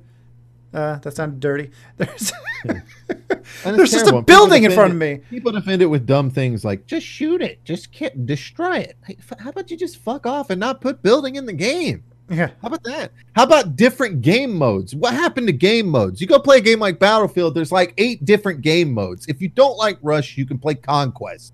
I don't like the mode in Fortnite where there's building. How about a mode where there's not building? There's enough people playing the damn game. And then they're always bragging about how much money they're making. It's like $500 million they're up to now off a free-to-play game. Holy crap. So Fortnite took the worst part about PUBG and made it even worse, which is not just the randomness. Like certainly Fortnite does better with loot, but I'm talking about specifically the camping. They made it where you can camp anywhere at any time. Because in PUBG, people go sit in buildings and hide, and they use the building to their advantage. In Fortnite, you can just make the building, man. You just build and that's the what building happened and at the first official Fortnite competition. So nicely brought back around to this PC Gamer article. It was a total disaster. I'm not going to go into the whole thing and read it for you, but yeah, it was basically a camp fest because it turns out when money's on the line, people want to win, and the way you win at that game is by camping. Yeah, the shit you see Shroud and Dr. Disrespect do all the time when they play these games. They're trying to be above everybody else because they're streaming the game. There's hundreds, maybe there's thousands and thousands of people streaming the game on Twitch, and they got to separate themselves. So what do? They try to get high kill numbers win the game at the same time, which is definitely doable. But it's not a way to determine who's the best because, so in a tournament environment, let's say like a fighting tournament, you don't play everybody, but you play everybody by proxy. So, for example, this guy over here plays this guy, and they play a best of 3, and they go on, right? Boom. Then you play this guy and play a best of 3, and you go on. Now you play this guy who already bested this dude. So you don't need to play this dude because they played a best of 3, so there's no question who was the best among them. It doesn't happen like that in a BR game. In a BR game, it's, hey, this guy played a best of 1, and then in the next match, he's going to play a best of one against somebody else. He's never going to probably see that guy again for the second time in a row. Yeah. You very rarely see the same top players fighting against each other in these tournaments. Well, also, Same they with- didn't take kills into account. Like, the only way you can win is if you won and, you know, whatever, the chicken dinner of Fortnite, whatever they call it. Well, Victory Royale. This is a big problem with BR is that they're trying to make it an esport. It's not an esport. Stop. Yeah, it's not good for esports because it It's turns not good out at that the all. most effective way to win and the most fun and entertaining way to play are two completely different play styles. Exactly. So people look at this game when people are just fucking around, like, oh yeah, look at all the action and rocket launchers and Well, hell, building shit. Fortnite got popular because Ninja would do ridiculous plays that he would never try in a tournament. Yeah. So, I mean, I don't know why they got to come up with a different rule set or something. It's smaller map, less people. That's it. 20 people on a small map. Think about like PUBG when you drop in on the military base. Take that section of the map and you drop 20 people on it and slowly start shrinking it. Yeah. Well, that's why I kind of like That's Islands right. of Nine. Like, I haven't been playing it very much, but first of all, it's a first-person shooter that feels like a first-person shooter. You're never clamoring for loot. If you land in one of the many, named places on the map, you'll have your choice of pretty much any weapon you want. The gunplay feels good. It's responsive. When you get shot, the bullet doesn't sound like it's coming from your left, but you're really getting shot in your ass from the right. I mean, there's a lot of good things that game does right. So if you guys are looking for a good BR game, Islands of Nine, without all the bullshit. There's no building, so that's good.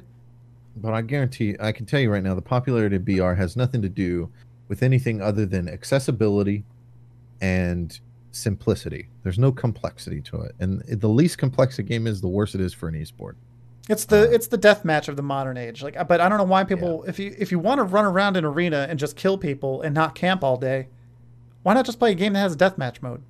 I don't Absolutely. get it. I play those games because I want to shoot people, but when I end up playing them, it's like I'm in a building and hiding because guess what? I don't need to move. I'll let everyone else kill each other. I don't That's know. all I got to say about that. It just takes too long. It's not. I don't like BR games. I'm just not a fan of them because I don't think they've been done right. Yeah. Not- I'm not still holding one- out. The good thing about Battlefield 5 is even if they do it wrong, there's still the rest of Battlefield 5. Exactly. and it's not going to be. I mean, hopefully, it's not going to be Battlefield BR in a different game. Hopefully, it's going to be a mode. I'm Battlefield. sure it will be. They've never. Why would they mode. separate it? Yeah, I don't know why they would separate it. I'm saying hopefully. I don't know. All right. All right. Well, fuck Fortnite. Fuck that. Moving on. This is gonna be short. Shenmue 1 and 2 just came out for PC. So when we have time, we should play those. Never played them. So yeah, it's like I like Yakuza but I slower. like Yakuza 0. The- I liked Yakuza 0. The only problem I had with Yakuza 0, and which I that doesn't mean I don't want to finish it. The only problem I had with it is there's not enough combat and too much walkie-talkie. Well, You then know you what I might not like Shenmue because there's less combat and more walkie-talkie. But the area is a lot smaller. I don't know. So- I've got a jonesing for old school games right now, so maybe that'll get me through it. I mean, Shenmue is not the game you run through. I mean, you still get the occasional encounters where you have to fight people, and it's like the same kind of deal as Yakuza, where it kind of goes into a screen, and it's like, all right, now you're in fight mode. You can't just fight anyone on the street like it's Fucking Grand Theft Shenmue Auto. 3 doesn't even come out till the end of next year, right? Yeah, it's like almost exactly Might a year. as well wait to play that stuff.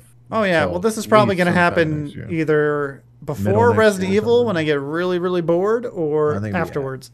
It'll probably be after Resident Evil because there's a lot of stuff to play before Resident Evil. Yeah.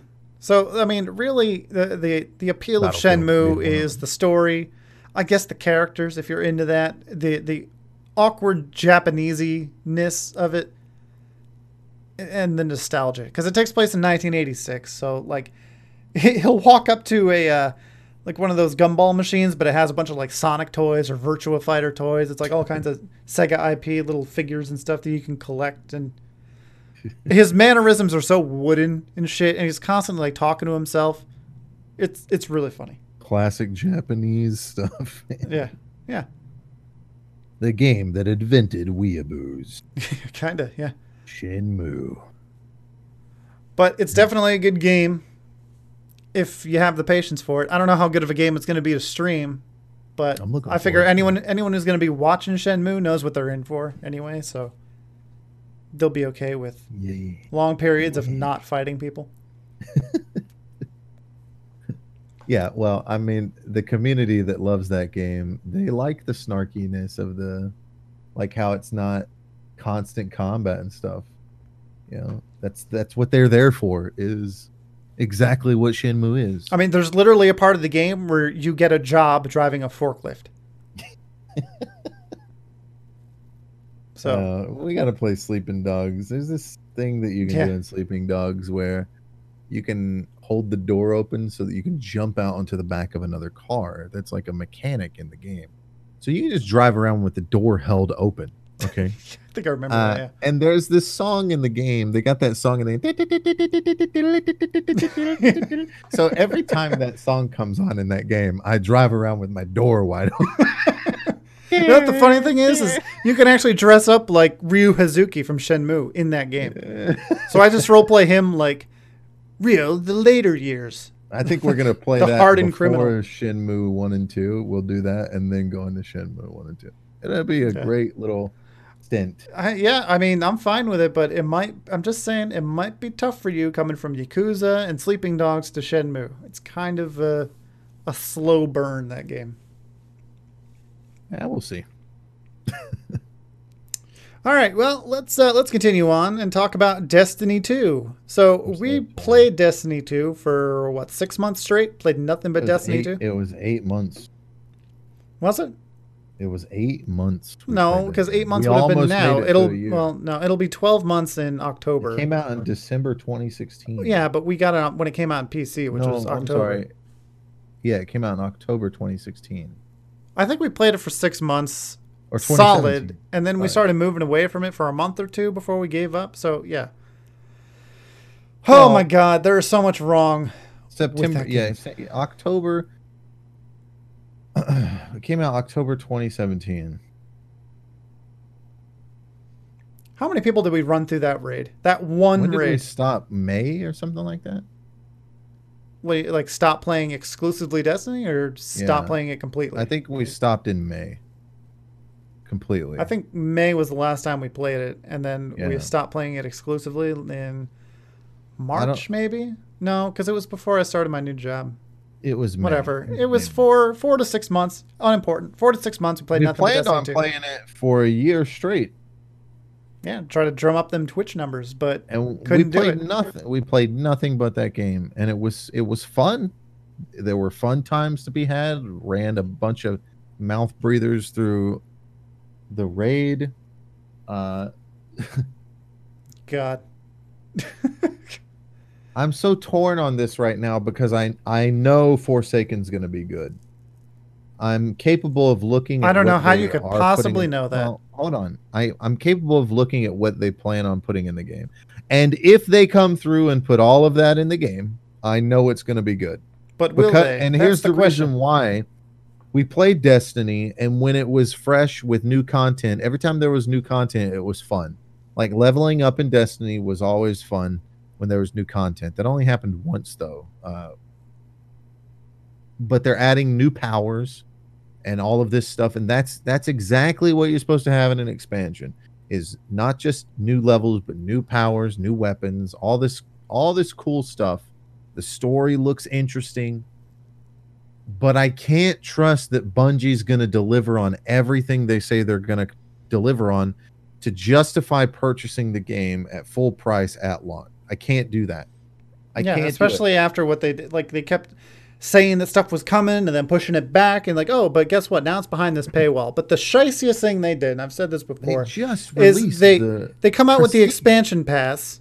And it's called the expansion pass. And the assumption is that you will get all the expansions, right? So I get paying for Forsaken, but all the extra shit, the fucking year 2 pass, fuck that.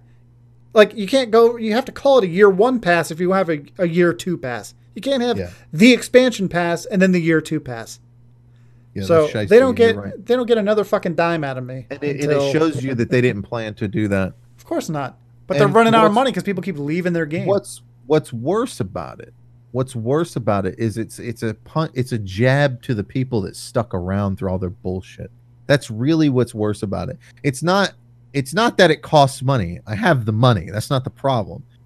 It's not that I'm It's a cheap matter of and principle. don't want to pay them money. It's a principled matter here where people like us stuck around when they weren't keeping promises and when the game was shit. And they knew it was shit. They even came out and said, "Oh, guys, we're coming back with Sandbox and stuff and all this thing. We know that you have problems and we're fixing them."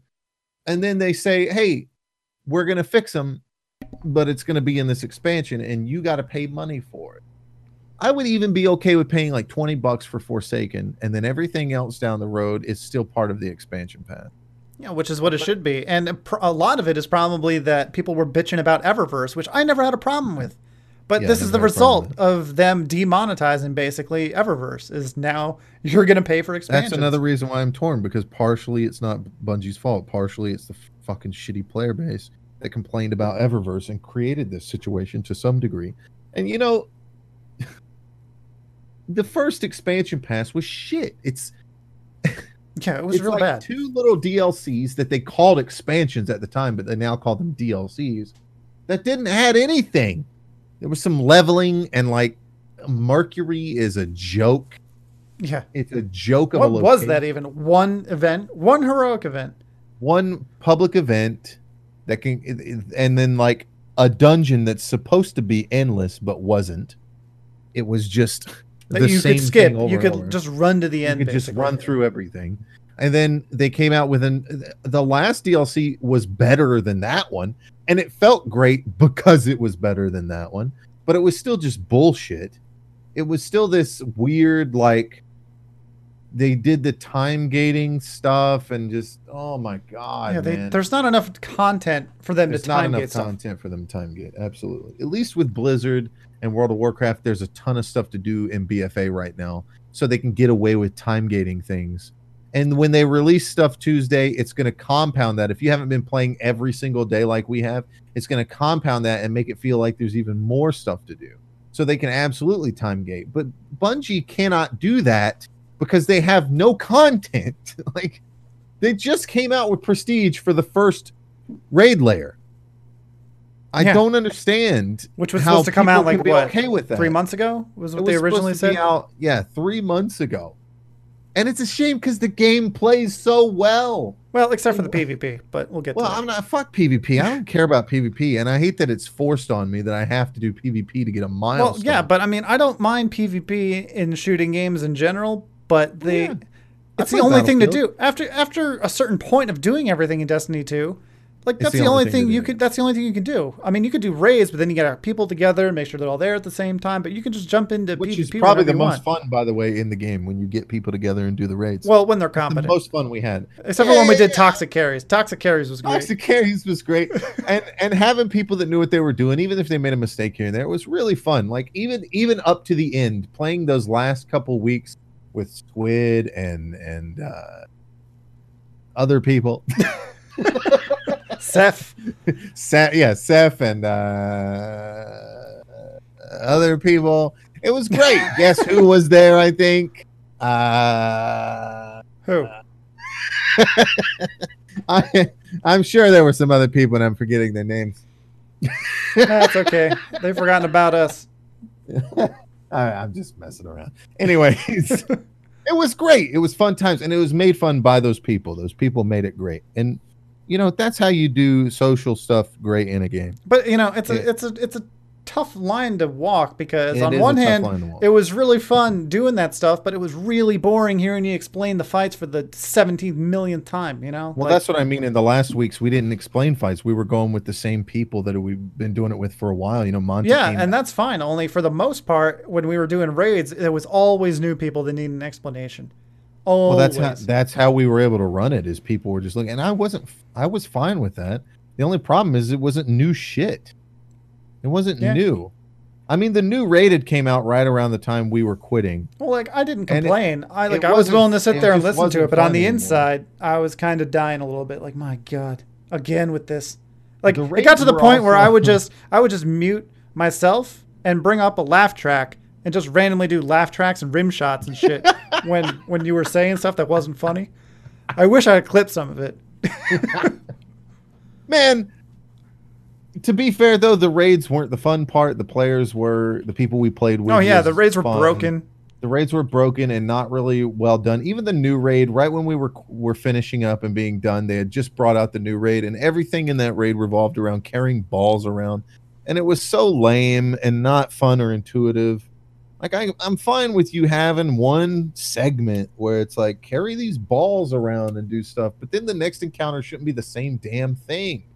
I mean, Blizzard would never get away with something like this if you fought a boss and those same exact boss mechanics carried over to the next damn boss in the raid. That's And they not even put out that. Like every single raid that we played had some kind of carry this object to this fucking place or throw this object over here.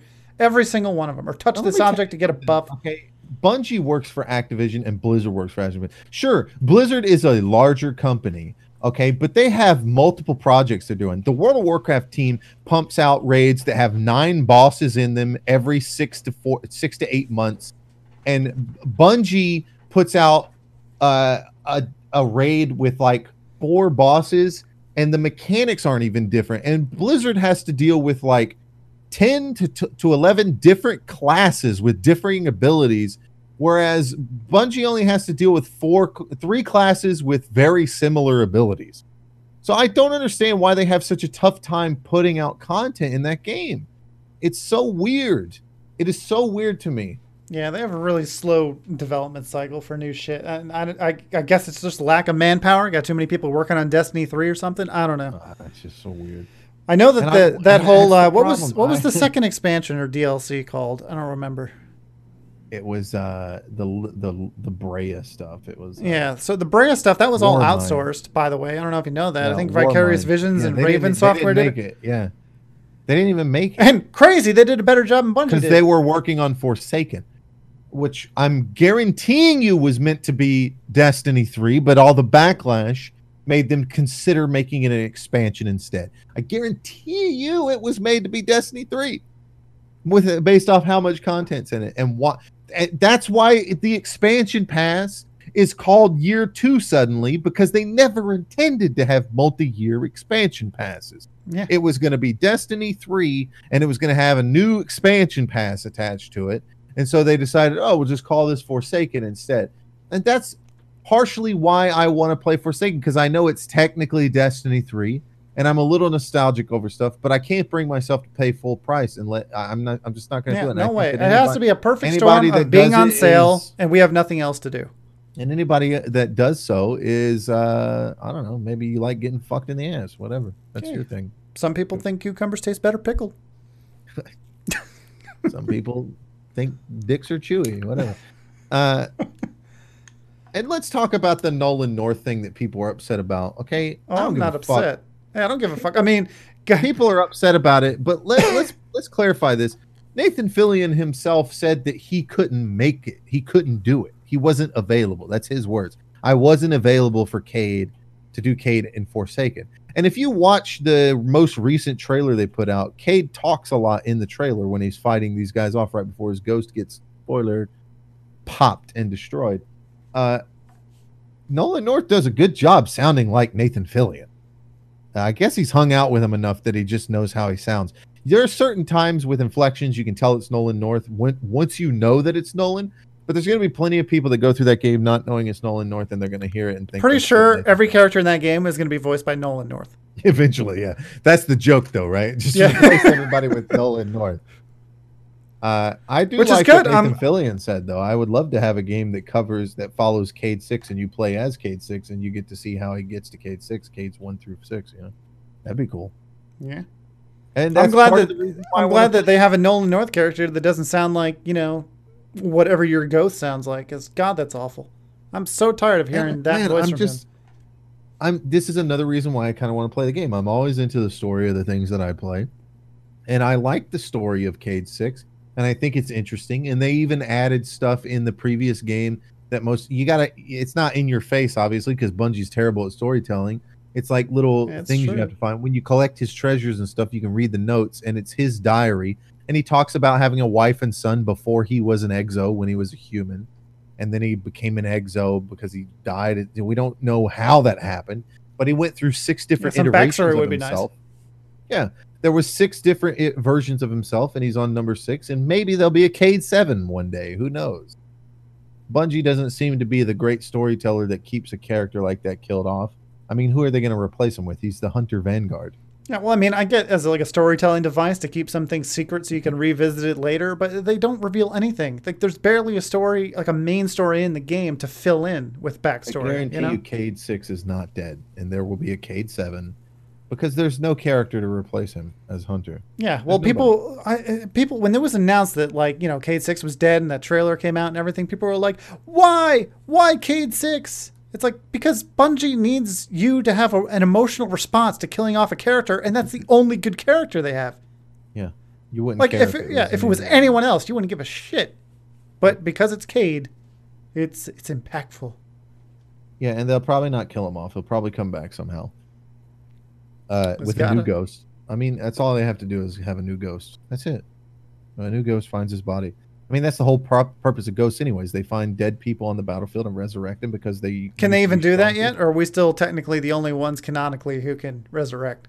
They never really clarified that after you beat the game. No, it's definitely... Everybody's got that back now. Oh, okay. I think it's funny, by the way, that Nathan Fillion also believes that Cade is not dead and that he'll be resurrected. And he says, quote, because that's what Guardians do, right? They die and resurrect. Yeah. He gets it. Which is the worst superpower ever, considering you die so fucking much in that game.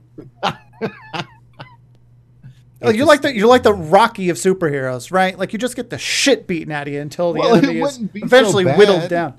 Put your hands up. Bad if Bungie wasn't retarded about it and constantly doing things like, oh, if your whole team dies, you get sent back to orbit. Yeah, that was great in Destiny 1. But in Destiny 2, you've emphasized heavily that dying and resurrecting is a constant cycle for Guardian in your gameplay. It doesn't work for raids either. Like, what are you doing? There's a reason why people like the raids and nightfalls of previous Destiny. It's because you could go methodically and slowly because your grenades were powerful and people would save their grenades for, like, okay, here comes wave 2. Everybody save your grenades. Here we go. And grenade out. And then the grenades were just so powerful they would handle the entire wave. And then you'd be able to go into the next wave that was not as rough as that one because it didn't have, 6 ogres or some shit. Like, yeah, but everything you have just feels weak as shit. It's weak as shit. You feel like you're really weak and you die a lot. You take less bullets to kill than anything else in the game. So, you know what? I can't wait to play Destiny 2 Forsaken when it's on sale for under $10 with the entire expansion pack, year 2 included. Yeah, so I guess we'll be playing year 2 around the time year 3 comes out for $180. Yeah, fantastic. We'll get on that new. We'll walk around like the idiots going, hey, we're new here. Run us through the not making the shit heroic, being those guys. Yeah, I didn't know. So, yeah, so the article I got posted here, I don't know when this is from, like a month or 2 ago. Bungie broke the matchmaking in Quick Play to where instead of being skill-based matchmaking, it was just straight-up random matchmaking. And people liked it better. It's like, crazy. People were people, though, I don't know. Whoever's left playing Destiny 2 PvP. But I mean, it makes sense, right? Like, you remember every single game was like a struggle and it was stressful. And but I mean, like, are the people that like it just the ones that are dominating the low-level players or the? Well, no, because in every, I mean, it should average out so that in every game there'll be people you crush and there'll be people that crush you, right? Well, that's Blizzard's mentality with Overwatch. Well, no, they still have matchmaking, skill-based matchmaking. I don't like how Quick Match and Quick Play have become synonymous with who gives a fuck about it. You know what I mean? Like, I don't like that because it then puts up too much emphasis on the concept of competitive. Like, certainly you can have your competitive separate, but I think I have to take a different stance here and say that Quick Play should just be about having fun. It shouldn't be about just, mindlessly queuing up to grind out some shit. Yeah, but again, like, I think it would be more fun without the skill-based matchmaking because, like, I'd say I'm pretty good at Crucible. Pretty good. So going into Quick Play, not really giving a fuck, would be kind of fun. And I don't have to play, like, I guess the better you are, the smaller the group of players it'll match you with. So I got really fucking tired of seeing the same people in every single game. Yeah. So I don't know if they left it. I don't know how this turned out, but yeah, I think I would prefer it that way too. The most fun, in my opinion, that we ever had in PvP was 2v2. Yep.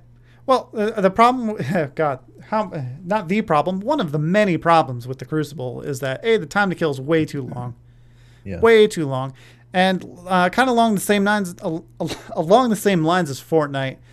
It's not so much about how good you are at shooting or positioning; it's how good you can slide shoot and then fucking crouch spam. That's really it. I mean, if you could slide in and shoot someone and then crouch spam and shoot them in the head a few more times with a hand cannon before they can hit you because you're acting like a spaz machine over there. But that stuff doesn't work in 2v2 because, I don't know, maybe with us specifically, we would always team shoot the right person. So we're team shooting a guy that's crouch spanning. Doesn't fucking matter if he's crouch spanning. You know, but if some guy comes around a corner in a 4v4 and it's just you and him and he's doing crouch spamming and shit and you're not, you're dead. And what's worse is if their whole team is shooting one person at a time every time, they die. But if your team's like, I'm gonna go over this way because I'm random and I don't know you guys, you're just fucked. Yeah. I think team play is my biggest problem with games these days, how they're so emphasized with working together with people you don't fucking know. Which is fucking stupid because like you could still even if the time to kill was short, you could still find reasons to do team plays, right? But now, because the time to kill is so long, you're forced into that play style, which sucks. So all of a sudden, your whole list of available strategies has been cut in half because you have to work together as a team. Yep. It's ridiculous. Can't go off by yourself, can't flank. I mean, you got the strongest non-power weapon in the game in the form of a hand cannon, right? The strongest slow-firing hand cannons take 3 headshots. 3. I mean, look how fast it is. You look at a game like Overwatch and you see how fast it is to kill somebody with a Hanzo or how fast it is to kill somebody with a Tracer. If you're good at Tracer and you flank around, you can kill somebody in like a second and then get the hell out of there. Yeah. And that's why you can flank in that game. You can't flank in Destiny. And anybody that says, "Oh, I flank all the time in Destiny," you're playing against bad people, okay? Because with a power weapon, is for people to turn on you and kill you immediately. Yeah. That's it. And you're dead. And now your team has one less guy to team shoot downrange until you respawn. There's no situation. People always make these comparisons like this and that, but you got to apply all the proper variables, man. You can't theory craft on the back of your anecdotes. You have to theory craft on the concepts of what's possible. Oh man, I flank people all the time. Yeah, well, that's great that you get queued up against terrible fucking players that never turn to look at you and kill you in an instant. Congratulations to you. Which sucks because that kind of run and gun style, that's how I like to play first person shooters, and that's how I play Destiny, and that's why like I'll never be top tier at Destiny 2. Cuz just fucking team shooting is not fun to me. It's not fun. Yeah, team shooting's not. And their solution was to give you more power ammo. Which sucks because people are always just running around with friggin' power ammo. It's what became the problem in Overwatch with all the nerfs as it started to become a team shooting game. Yeah. Only people still don't do it. I mean, how many times have we had to yell out like, shoot the healer? It's like, guys, how come this fucking tank isn't dying? Because there's a Mercy right behind him, you fucking idiot. Shoot the Mercy. Yeah. Or especially when like a Pharah comes in and like you're the one fucking hit scan guy. Right? And people are like, could you fucking kill that Pharah? I'm like, no, because I'm only one person.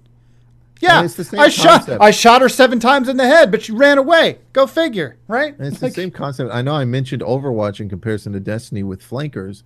You can still have flankers in Destiny, in Overwatch, because not everybody has the same health pool. So if you take a Tracer around the back and shoot a Mercy when they're not paying attention, you can succeed in doing that. You got to get the hell out of there immediately because they'll turn on you and kill you. Yeah, but there are some characters that can do that. Before you get into position, if you get spotted before you're in position, you're dead. But at least characters have different health values, and Titans have the same health values as Warlocks and Hunters. Well, allegedly, but they punch 5 times as fast and take 7 more hits to kill. We spent a lot of time on Destiny 2. You can tell we're passionate about it. God damn it. Yeah, it's just the last thing I'll say about Destiny 2 PvP is that the cheesy fucking strategies really pissed me off. And I mean, I used to employ them at the end. Like I used to, have some principles at the beginning and be like, no, I'm going to play with skill. But towards the end, I just didn't give a fuck anymore. So I just put on those feedback fence arms on the Titan. and use the purple. The purple spec. I don't even remember what they're called anymore. It's so long it's been. But Sentinel. yeah, I would basically run up on people, and then when I can tell that they're about to go melee on me, I'd put my shield up, right? So they go through my shield and then punch me and die. It was like, yeah, skill. Like all I had to do is run right at you and put a shield down. The So, game yeah, has so Destiny. much potential. I really wish they would Get focus their head more out on of their ass. PvE and not PvP, and get their head out of their ass.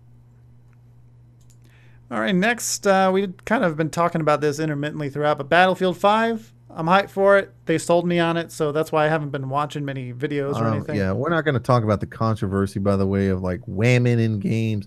Whatever. I don't give a they, shit. They fucking had women in Battlefield 1. No one complained. I can don't give a shit. understand both sides, okay? And here's a tip: if you want to be good at argumenting, you got to understand your opposition's point. Because if you can't argue your opposition's point, then that means you don't understand it. So what the hell are you arguing against anyway? I can understand that people are upset because Battlefield has typically been historical based, and they're kind of moving away from that to try and be inclusive. I understand that. And if you don't understand why I don't understand that, you have to realize that gamers as a culture have been predominantly male for a long time and been called nerds and losers. And then now it's gotten so popular that people have come in from mainstream that never intended to be gamers in the first place. I mean, hell, look at half of the females on Twitch. You can say whatever you want. Most of them are cam girls that are coming over just so they can make money. They don't care about playing video games. It's obvious in their Instagram posts and shit like that. Certainly there are some actual ones. It's obvious that like in the play way that shit. their going live photos are framed. Right, You know? exactly. Like, hey, why are you cutting off your eyebrows so I can see your tits? That doesn't make sense. Yeah, exactly. If you're here to play games, why wouldn't you focus on the game instead of yourself? So you have a group of gamers that have been like that, and we live in a post Gamergate world where gamers had a problem, and I don't give a fuck what your opinion is. This is a fact, okay?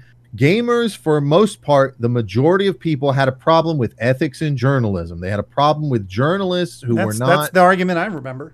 They had a problem with journalists who weren't doing their job. And now this is compounded. We see it everywhere, not just in gaming journalism, but regular journalism, where people are so quick to get clickbait and they're so quick to get the story out as fast as possible. They will collaborate with parties they shouldn't be collaborating with. In gaming, for example, it's IGN or Kotaku being in bed, not literally, but being in bed with, game developers and giving them good scores because they are afraid that they're going to get that permission revoked, which is a fucking thing, by the way. And Angry Joe used to talk about this. He used to, back when I watched him, he used to have problems where devs would not give him access to shit because he badmouthed their product. And they have which the is right a shitty to do system. that. It's a shitty system. And the and other they part, have a right to do part that, of part of the problem that compounds that is the rating system. Like, say what you want about Angry Joe, but his rating system at least makes sense. 5 is average, right? But like, when does a game, like, if a game gets below a 6 on IGN, it's like not worth playing or fucking broken, yeah, right? So really, their rating system is from 7 to 10, and nothing ever gets a 10. So it's either a 7, 8, or 9. And Most of the time. And even if they can't get access to stuff, I understand that's their livelihood, but journalists aren't supposed to just be given access to everything. That goes true in politics, by the way. They're not just given a right to have access to talk to the president or hear what the president has to say. They're supposed to dig. That's their job. You dig. You're a journalist. You're supposed to investigate. You're basically an investigator. Okay? You're supposed to dig for the story. And that's included. If Bethesda won't give you access to their, little announcement area where they're going to talk to people, you dig by going through those people. Yeah, but I don't get the clicks immediately. Well, there's the fucking crux of the problem. You just explained the problem. It's about clicks more than it is about getting an actual story. And that's on people that read the shit, by the way, not the journalists themselves. That's people wanting that's the to problem scoop immediately. nowadays, kind of everywhere, is that these people just want to get clicks and they just want to, get the story, and they're afraid that if they say something bad or out of line, they're going to get fucking blacklisted. But that's what journalism used to be about. Like, every journalist was a whistleblower. Now it's like a big fucking deal, right? You get fucking extradited and shit. Yeah. Now, I'm not going to go into Gamergate as to what it was, but it was absolutely on its core about ethics and journalism. And just like every argument that's political in nature, you got people on the far extreme left and the far extreme right of that argument that are making points, and they're the loudest, and everybody in the middle keeps citing the far extreme points. That's not what it's about. It's not about this girl sleeping with that guy and it being a thing. It kind of has a little bit to do with that, but this group says it's sexist. This group thinks that women shouldn't be in gaming or some shit. Okay, those are the extremes, and you don't argue the extremes. All right. If I want to have an argument with you that aliens exist, and you start citing the Anunnaki, okay, you're fucking insane. All right. I'm not gonna argue that point with you. If I say, hey, I think aliens could exist, then you have people over here going, there's no way aliens could exist. And then you have people on the extreme other side going, oh, there's aliens. They're the Anunnaki, and they live on the beer. It's the concept. It's the concept of Newton's flaming laser sword. I'm not even kidding. That's a thing. It's based off of Occam's razor, right? Occam's razor is the simplest answer is usually the truth. Well, Newton's flaming laser sword is basically saying that if it can't be proven with facts, it's not worth debating. Right. So, what are we even talking about, man? So, when it comes to this argument with Battlefield 5 and the women in games, certainly there are people on some extreme that are like, I don't like women in games because they don't want to blah, blah, blah. Whatever. Fuck those people. You don't argue with those people. Just like the Anunnaki guys, when you're having the conversation about the aliens, you don't argue with those guys.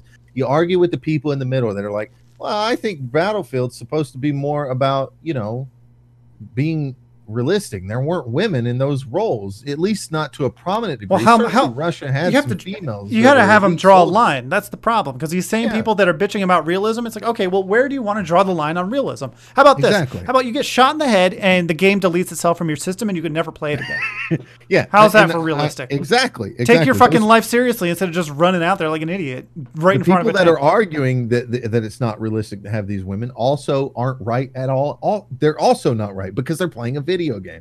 And video games are art, and Battlefield and EA specifically and DICE has every right to change whatever the fuck they want. But at the same time, you have to be able to empathize with people to some degree and understand that these people are afraid, not because there's women in their game. They're afraid because they see all this SJW shit going on with diversifying games for the sake of diversity, and they're afraid that a game series they love so much is being put to the side, like important shit's being put to the side, like story and gameplay and stuff, just for the sake of diversity. I don't think that's the case in here, though. I'm not saying that's the case. I'm just saying, but I'm just saying, afraid of. Yeah, I don't think that's the case at all with Battlefield 5. I mean, from what they said they're going to do, and from based on Battlefield 1 that I really liked.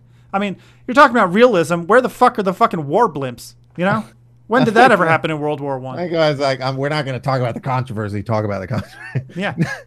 No, but the thing, I agree with you. I don't think that's really happening in Battlefield 5. I don't think it's a diversity situation. I think they just want to do stuff like that. Okay, I don't have a problem with it. Certainly some companies are doing that. And all I'm saying is that people that like us who don't think that that's happening also have to understand for the position the other people are coming from. They're afraid that it's a diversity situation. I don't think it is. So I don't think it's right to start yelling back and forth at each other saying, well, you're just sexist and blah, blah, blah. I think people are diminishing the argument. I just wanted to throw that out there. Don't diminish arguments by just insulting people, man. Have a goddamn conversation and you're never going to change people's mind if you just fucking yelled at the stupid. You're an idiot. Well, you changed my mind. Yeah, I guess I was stupid. It's just like, man. All right, but let's move beyond that. Battlefield 5. It's going to be so fucking good. Okay. Yeah, I mean, I'm going to have that new fucking RTX card. I'm going to put the ray tracing on. It's going to talk about realism. I don't care. I don't care what gender you identify with. It's so real. I'm looking down and I have tits right now. Yeah, it's going to be great because they're doing so many good changes. Battlefield has been stagnant for so long with the same fucking method of 4 classes and this. And they keep trying to do these changes where they're like, well, now the assault has the medic thing and resurrects people. And I think that was a bad decision to make. And now we have a medic class that's focused on being a medic class once again. But everybody can res to handle that problem. Because I know what they were running into. They were running into problems where it was like nobody was playing a medic. Everybody was playing assault. So we don't have any fucking medics. Well, in Battlefield 1, the medics had their own class and their guns are actually really good. Yeah, I'm sorry. The medics had it. They did have medics in Battlefield 1. It was Battlefield 4 I was thinking about. So in this Battlefield, everybody can res, but the medic can do it better. That's great. And you got really cool systems they're putting in for not just immersion, but tactical shit like dragging bodies. You can't do that in any other fucking game right now. You can't drag your friend's body to cover and then resurrect him. Or out of cover like an idiot. Use him as a decoy. Can you do that? Poke his head up with the sniper. So great. Oh shit, there's a sniper. Let me move your body in. And that's the great thing about Battlefield, man. It's like all these other fucking team-based games where everyone takes it super seriously. Like Battlefield, there's so many people that you can go in lone wolf, like I do most of the time, and just snipe because I love the sniping mechanics in Battlefield. Or you can get a couple people together, join a squad, and actually try to make shit happen. And however you want to play it, you can play it. And the people who bitch are usually, out of the 64 people in a game, maybe 5 or 6 of them are using chat, and maybe 1 or 2 of them are bitching. But you know what? You just fucking ignore them. That's how that works. And no one cares. It's great. You just go in and have fun. I have complained in the past, but one of the only complaints I really have about Battlefield is the lone wanderer. The guy that's on the other team that sweeps all the way around and kills you and then dies and gets nothing done.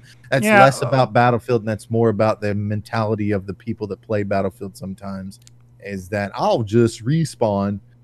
There's nothing you can do about it except play slower. And you know what? This Battlefield, I'm going to make a point of playing slower. Usually in Battlefield, I try to sprint around and play it like it's arcadey. I'm going to slow down in this Battlefield. And supposedly that's a good thing because they've added a lot of like animations that are tactile that you don't see on your character, but other people see. So it's supposed to immerse you better. Yeah. And I want to do that. I just hope that they finally made it. And this is a problem they always have, and it's my biggest complaint about Battlefield. I hope they finally made it to where vehicles aren't so goddamn overpowered. Yes, that's definitely the worst part about Battlefield. Like, honestly, if I could just have a perfect game mode, it would be like half the size of a Conquest map, no vehicles, 32 people. Now, here's what I want. But unfortunately, the only thing you have close to that is Team Deathmatch, which is way too small. You don't get to snipe, really. I mean, you kind of did in Battlefield 4. Here's Battlefield what I want. 1, and not maybe so much. it's not possible. Maybe it's not possible. Maybe it is. I don't know if the technology is capable of that. What I want is to throw a sticky grenade onto a fucking tank and a hole to blow into it, and now I can shoot the motherfucker piloting it. You know what I mean? That's what I want. Revolution! Modelution.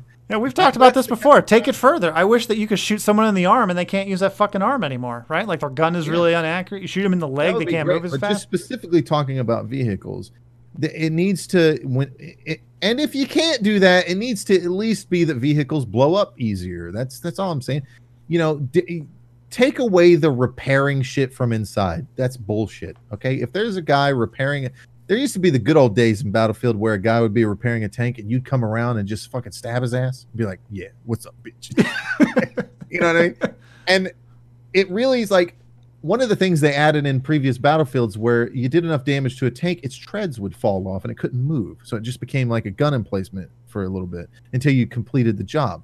It was called immobilization. It's still in the game, but you can repair now while just sitting still as a tank, and it just undoes that and fixes the treads. I think if a treads get blown off of a tank, if a tank gets pushed to half health, and this is cool because they're kind of moving towards this with the health percentages. Now your health isn't just one bar, it's segmented, and you only heal up a certain amount unless you get a medic. Well, do that to the tanks. If the tank gets below half health, it can't get treads back no matter what.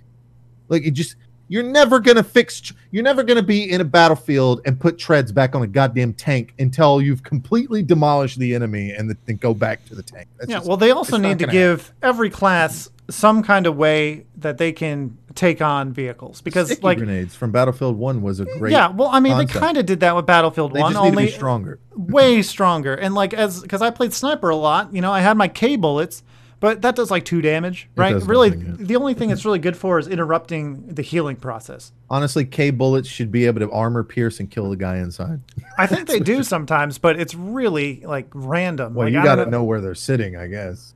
I don't know if that's it, or like I don't know. I know I've done it before somehow. I don't know if they were just really low health and they took damage when the tank got hit and then they died. I don't know, but they got to stop, because a lot of people don't play in squads, right? Like, they're not going to fucking group up and tactically take down a tank. They're just going to keep throwing their bodies at it with whatever they have until the tank blows up. I can't believe there's not a system in the game where you jump on top of a fucking tank, open the door, and throw a grenade in it. Yeah, I can't believe even that that's would not be a fine. thing. That would be fantastic. And as for being a scout and dealing with tanks, I agree. Scouts need everybody should have a weapon that's capable of at least doing enough damage to disable a tank in 1 or 2 throws. Because a tank just obliterates you in 1 hit, and you got to be close to get a grenade off. And if you're a scout and a tank rolls up on you, you're sitting here with your thumb up your ass, waiting, hiding, not doing anything, being useless to the team while you wait for somebody to play an engineer. And I know people are like, just change the engineer. You got to die to do that. You know, it's not. And it's even not then, Overwatch. even with the sacrificing tickets every it wasn't time an engineer. I don't think it was in Battlefield 1. It was a scout, or not a scout. Like the assault, I think, had like the tank killer shit. But even then, right, you get the anti-tank gun, and you got to go prone, and you still have to shoot it like 4 times. I don't think you even have enough ammo when you start out to take out a tank with what you have. not. So you have to get the light grenade, the shouldn't heavy take that grenade, many and the hits. anti-tank gun just to take out a fucking tank. It shouldn't take that many hits. You're right. Absolutely, it shouldn't. I mean, and here's the thing. For people that have a problem with this shit, tanks aren't supposed to be things you just drive up into a middle of a damn battalion and start killing people and murdering them. That never happens in war and has never happened in war. Tanks roll in groups of battalions themselves, and they deal with other tanks, and they provide cover for infantry units. They don't just drive up into the enemy's stronghold and start blasting shit and live forever. That's not a thing. Yeah. And if you made tanks die quicker, people would play with them more, like in a smarter fashion, by creeping up slowly and using it as artillery. It's the opposite, because if you sit on a hill from a distance and try to snipe people with a tank, you'll get fucking bitched at to no end. Absolutely. Roll that tank in there and start capturing, man. So, I mean, I'm not a fan of the vehicles. They definitely need to update them and do a better job at them, and I hope some things change with it. I mean, I don't think it was quite as bad as Battlefield 4, where like fucking airplanes would just take out infantry like it was nothing, and there's nothing you could do about it. Yeah. That's awful. The helicopters were awful. So Battlefield 1 at least did something a little bit better, but just too many vehicles all around. Yeah. Or, I mean, have a fixed number of vehicles per game. You want to roll all your fucking vehicles out in there immediately, and they all get blown up? Well, tough titties, you know? No more tanks for you. Yeah, I'm looking for it. It's going to be great. Either way, it's going to be a good experience because there's going to be changes in the right direction, at least. Yeah, and I'm just looking forward to unlocking all the weapons again. Like, I know that people fucking hate that, but I like the progress. It gives me something to work for, so. It's World War II, my dude, and I fucking love me my Lee Enfield and my fucking M1. Oh my god, The M1 the carbine. Garand. Oh, the Garand, yeah. Oh god, I'm so excited to hear that. I am gonna miss the Martini Henry a little bit, but I'm sure they'll have something similar. Plink, plink, plink, man. Oh, he's so good. Gonna be great. All right. Well, that's it for gaming talk. Any movies, comics, general topics? Anything? You got anything to say? I'm finally gonna be watching Deadpool 2, the super duper version tonight. So. Yeah, I watched. I spoiled myself back when it came out on just who gets axed in Avengers: Infinity War, and I finally watched it last night with the wife, and it was a really good movie. I love what they did with Thanos, making him like a good person. The guy's a good person. People don't realize he's a good person. They talk about it a lot in the movie, where the stones actually kind of have a cognizance to them, and they kind of pick people and determine whether you're worthy or not. Yeah, Thanos is the hero, really. He's worthy. He's certainly, it's kind of a moral bad thing when people talk about it. People have this thing where they're like, he wants to kill half the universe. That's he wants to morally save wrong. half the universe. But for example, he talks about the thing where, like, he shows up to a planet, the planet Gamora. Not the one Gamora's on. Sorry, his planet of Titan. He talks about, and that's kind of like relegated with Gamora's planet in the film. He talks to her, and she's upset, and he's like, "Well, look at your planet now. It's a paradise, right?" But then you see his planet by contrast later on in the film, or maybe you see it before that. I don't remember.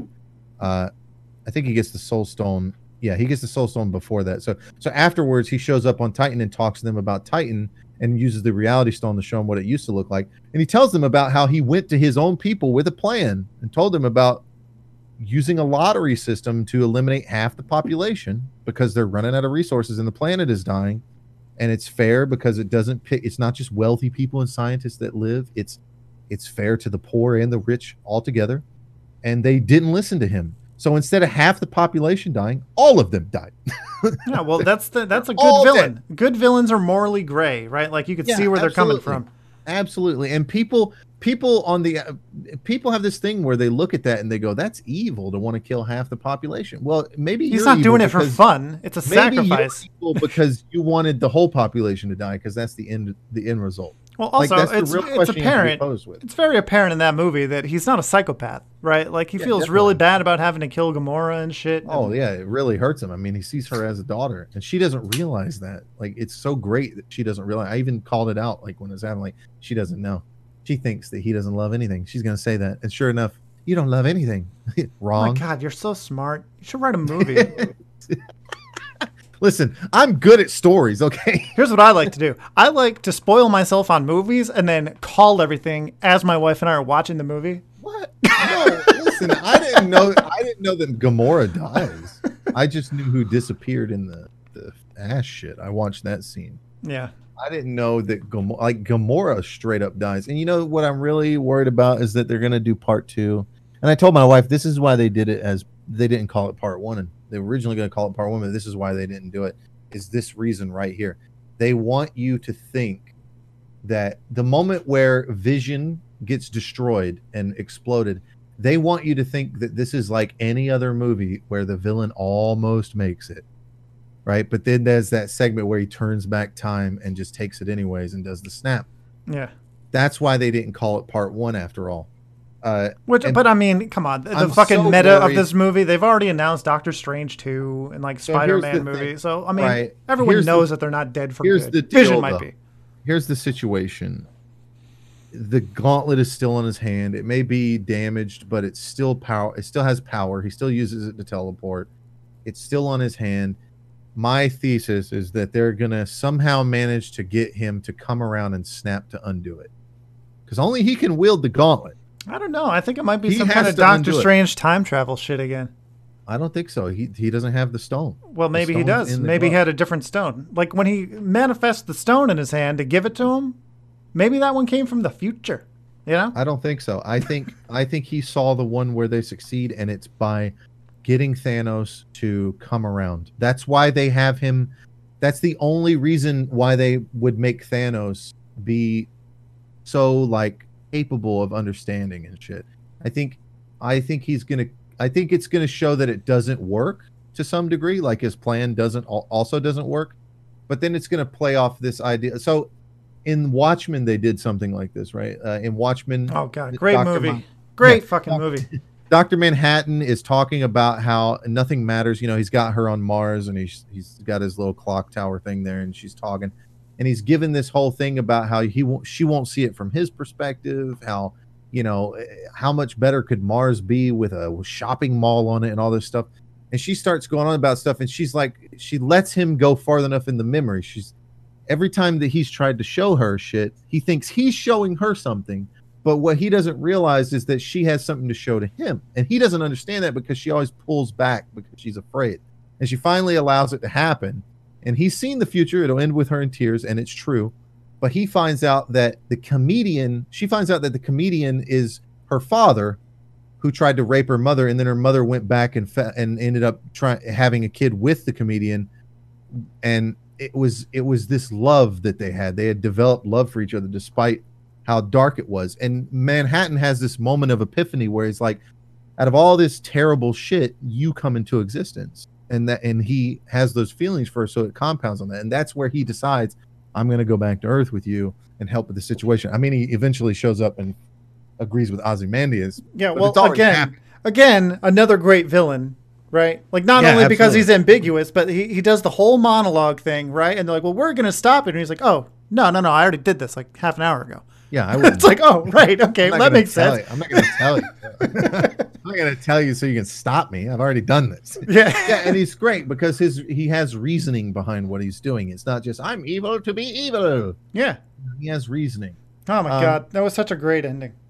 And I think they're going to do the same thing with Thanos that they did with Dr. Manhattan. Is he has this kind of emotional thing going on, and I think either through some process of his half the universe thing not actually working to some degree because he does have the time stone, or some degree of like him missing Gamora, or something happening where he sees that it's worth it to let all life exist, he's going to undo it. And I think that's going to be the Avengers opportunity. Now, maybe not. Maybe it's going to be shitty writing and they're going to bring Captain Marvel into it, and the Superman of the Marvel universe, or Superwoman, whatever you want to call it, is going to end up just being powerful enough to fight Thanos, and somebody else is going to have to wear the fucking, and maybe the Hulk or something has to wear the gauntlet and do the snap. I don't know. But it sacrificed somebody. I don't know, but I want to see it. What I would like to happen is Thanos to be defeated and not come back from his idea, and everybody that's dead stays dead. That's what I'd like to see. Yeah, but it's it's not. They've But already announced you know 2 they're not movies gonna do involving that. characters You know that they're are not gonna dead. do So that. Yeah, you know they're not going to do that. Even if the 2 movies, I'm just so afraid it's gonna undo everything. I mean everything. Gamora, all of it. Fucking Loki, all of it. Those characters no, I should don't be think dead so. permanently. I think they are. but I think the only no, ones I that have the think possibility of coming back are the ones who died in the snap. he has the Soul Stone. He's capable of bringing life back to people. I think in the snap, if he does the snap, it's going to bring back all of them, Gamora included. Absolutely. Well, if we'll if anything, he wouldn't snap to bring them back. He'd turn back time with the Time Stone or something. I don't know. Yeah, I mean, first of all, you got to remember that outside of the actual movie, these people probably have contracts. Like Loki's is probably done. Tom Hiddleston's probably done. So, I mean, Maybe. yeah, he totally could bring him back to life. Is he gonna? Probably not. I'm gonna say no on that. I think Vision's gone for good, or maybe not. Certainly. Maybe not. Certainly, I don't because know. I would have whatever- loved a Vision movie, man. That guy has really Well, interesting powers that they never really explored. The thing is, if he does the snap, then Vision comes back. well, he he would didn't. have to- He didn't die in the snap. He died because he got the Mind Stone ripped out of him. Well, it So doesn't necessarily mean he has to die in the snap. The snap could just undo everything. Yeah, Like he maybe. could go back to a point. I mean, it seems like how do you end something like this? I mean, you want to have a dark ending where these people stay dead and like a bunch of people die in the next part, and then it's Well, like there's they're just a talking about small group that's left. Chris Evans not coming back as Captain America, so I'm pretty sure he's going to die. Or Well- maybe he'll get a hero send off and he'll go live in Alaska you until gotta they call him bring back this for the Shadow story to Moses an end. incident. You got to bring this story to an end. You can't just keep making Marvel movies. Well, with yeah, the I mean they've same- already laid it out at in least phases. Avenger. So I think the next one's like the first one of the new phase, right? Or the last one of Phase 4. I don't know. They do it in phases. And yeah, they're gonna have to start cycling people out. Otherwise, Captain America is gonna be 80 years old. I don't think you can Get get 'em! better. You can't get any better than what they've done in terms of this villain. This is a villain to end it, if you ask me. Well, he's that- been the villain since the beginning, really. Yeah, and it brings it all together, and it's great, and that's where you should end. At least end Avengers. I'm not saying don't make another Spider-Man movie or Doctor Strange. Just end Avengers. Well, I mean, yeah, I mean, fair enough, but it doesn't really matter. Look at Captain America: Civil War. That movie was basically an Avengers movie, so they don't need to call it Avengers. But I want to Right. see more crossovers and shit. Well, certainly, yeah. I'm not saying they can't do crossover. I mean, the best part about that movie is the fucking just all of the interactions between Thor and the Guardians. Like, it's just so good. Yeah, I can't wait till like 2 movies from now when they meet up with the Guardians of the Galaxy and it's like the fucking Mortal Kombat annihilation of cast members, right? Where they're like, I don't recognize any of these people, but they're it's like, these are not them. We've captured their stunt doubles. Oh, but I'm just afraid they'll go with the happy ending where they reverse time back to a point where, like, before the fucking Tesseract was even taken or some shit, and Odin's alive again and all this bullshit. That's what I'm afraid of. I'm afraid they'll take. Oh, you're afraid of the time loop reboot mechanism? the shitty approach where they time loop it and then reboot it into something else happening. They're going to have to. They're bringing on all the Fox IPs now, so I don't know. The better maybe- thing to do would kill a lot of people off and just go from there. If you have an Avengers, that's fine. It's like some members of the Guardians and some, fucking Thor and. Well, I mean, just I mean, like the look how comic powerful books. Thor is now. What are you gonna do with that? He's so fucking powerful at this point. Like, he's gone full on. He has awakened all of his god powers. He has the most powerful weapon. All the Soul Stones combined could not stop that fucking axe. It's over. He's so powerful. There's nothing that could stand against him. Not even Thanos. They're talking about bringing Captain Marvel in to deal with Thanos. You don't need Captain Marvel. Thor can kill Thanos now. I don't know. I'm excited for Captain Marvel because like that whole history is really fun. Like Captain Marvel used to be a DC character, and it was what we now know as Shazam. Like how crazy is that shit? DC made a character called Captain Marvel, and then everyone just called him Shazam because that's what he said, right? To turn into Captain Marvel, Shazam, and they were just gave in. They were like, yeah, no one's calling it Captain Marvel. Marvel Comics, it's getting confusing. We're just, all right, fine. It's Shazam. His name's Shazam. You're right. But the problem with Marvel is that Captain Marvel is basically the Superman of the Marvel universe, and I hate it. Well, There's a reason I hate Superman. It's fucking. You can't have characters that just do everything. At least Thor is just. I have an axe and I do lightning. That's it. It's not like I have an axe, I do lightning. I'm the strongest thing in the world, and I fly, and I have lasers coming out of my eyes, and I can breathe really fast, and it makes cold air, and I got mental powers, and I'm psychic, and like, Jesus, man. Oh, crazy. Yeah. That's all I have to say about that. I'm still interested in seeing Captain Marvel, though. Well, we'll see how they do it. I'm not going to judge it too ahead of time. Hopefully, they don't turn her into a Superman. Diversity. We'll see. I don't know. New Marvel character. I'm always hyped for that. Yeah. Well, I think that's about it for everything we wanted to talk about. You got anything else? Well, that's a wrap. All right. So why don't you let the listeners know where they can find you and what you do and all that, and then I'll go next. Oh, me? I make video games eventually. I'm working on that. And then I've actually switched over to the Unity engine, believe it or not, because it's just simpler to use. I'll use Unreal later down the line. But I stream on Twitch every night at 7 p.m. Eastern time with Seeker, usually. Tuesday through Saturday. Saturday is a suddenly Saturday thing. You just suddenly... twitch.tv/thegabbler, GABLLER. I know it's complicated. And then it's the same Twitter, The Gabbler on Twitter, where I follow a bunch of random people and they follow me back, and weird. It's weird. I have a lot of acquaintances and no friends. People that know me. People who know me. I mean. All right, I'm Seeker127. You can find me on Twitch Tuesday through Saturday. Not this Tuesday, but going forward, generally, Tuesday through Saturday at 6 p.m. 6 p.m. to midnight at twitch.tv/Seeker127. You can find me on Twitter at Seeker127Gaming. Facebook, Seeker127Gaming. Basically, any combination of Seeker127 and 127 Gaming on any platform, you'll find me. And YouTube as well. So this is the first episode of the podcast. I think it was a success. I think we have the best podcast. I think we'll shorten it up a little bit. Well, we'll cut out all your shit in post. It'll be fine. Yeah, that's a good call. So we're planning on uploading a podcast each and every Sunday going forward. So please subscribe. Currently open to sponsorships. Or out. Or out. Or else. All right. Well, thanks for listening, everyone. Thanks for making time in the middle of a Sunday, Gab. I know it was rough waking up. Why are you always early, thinking? Just go.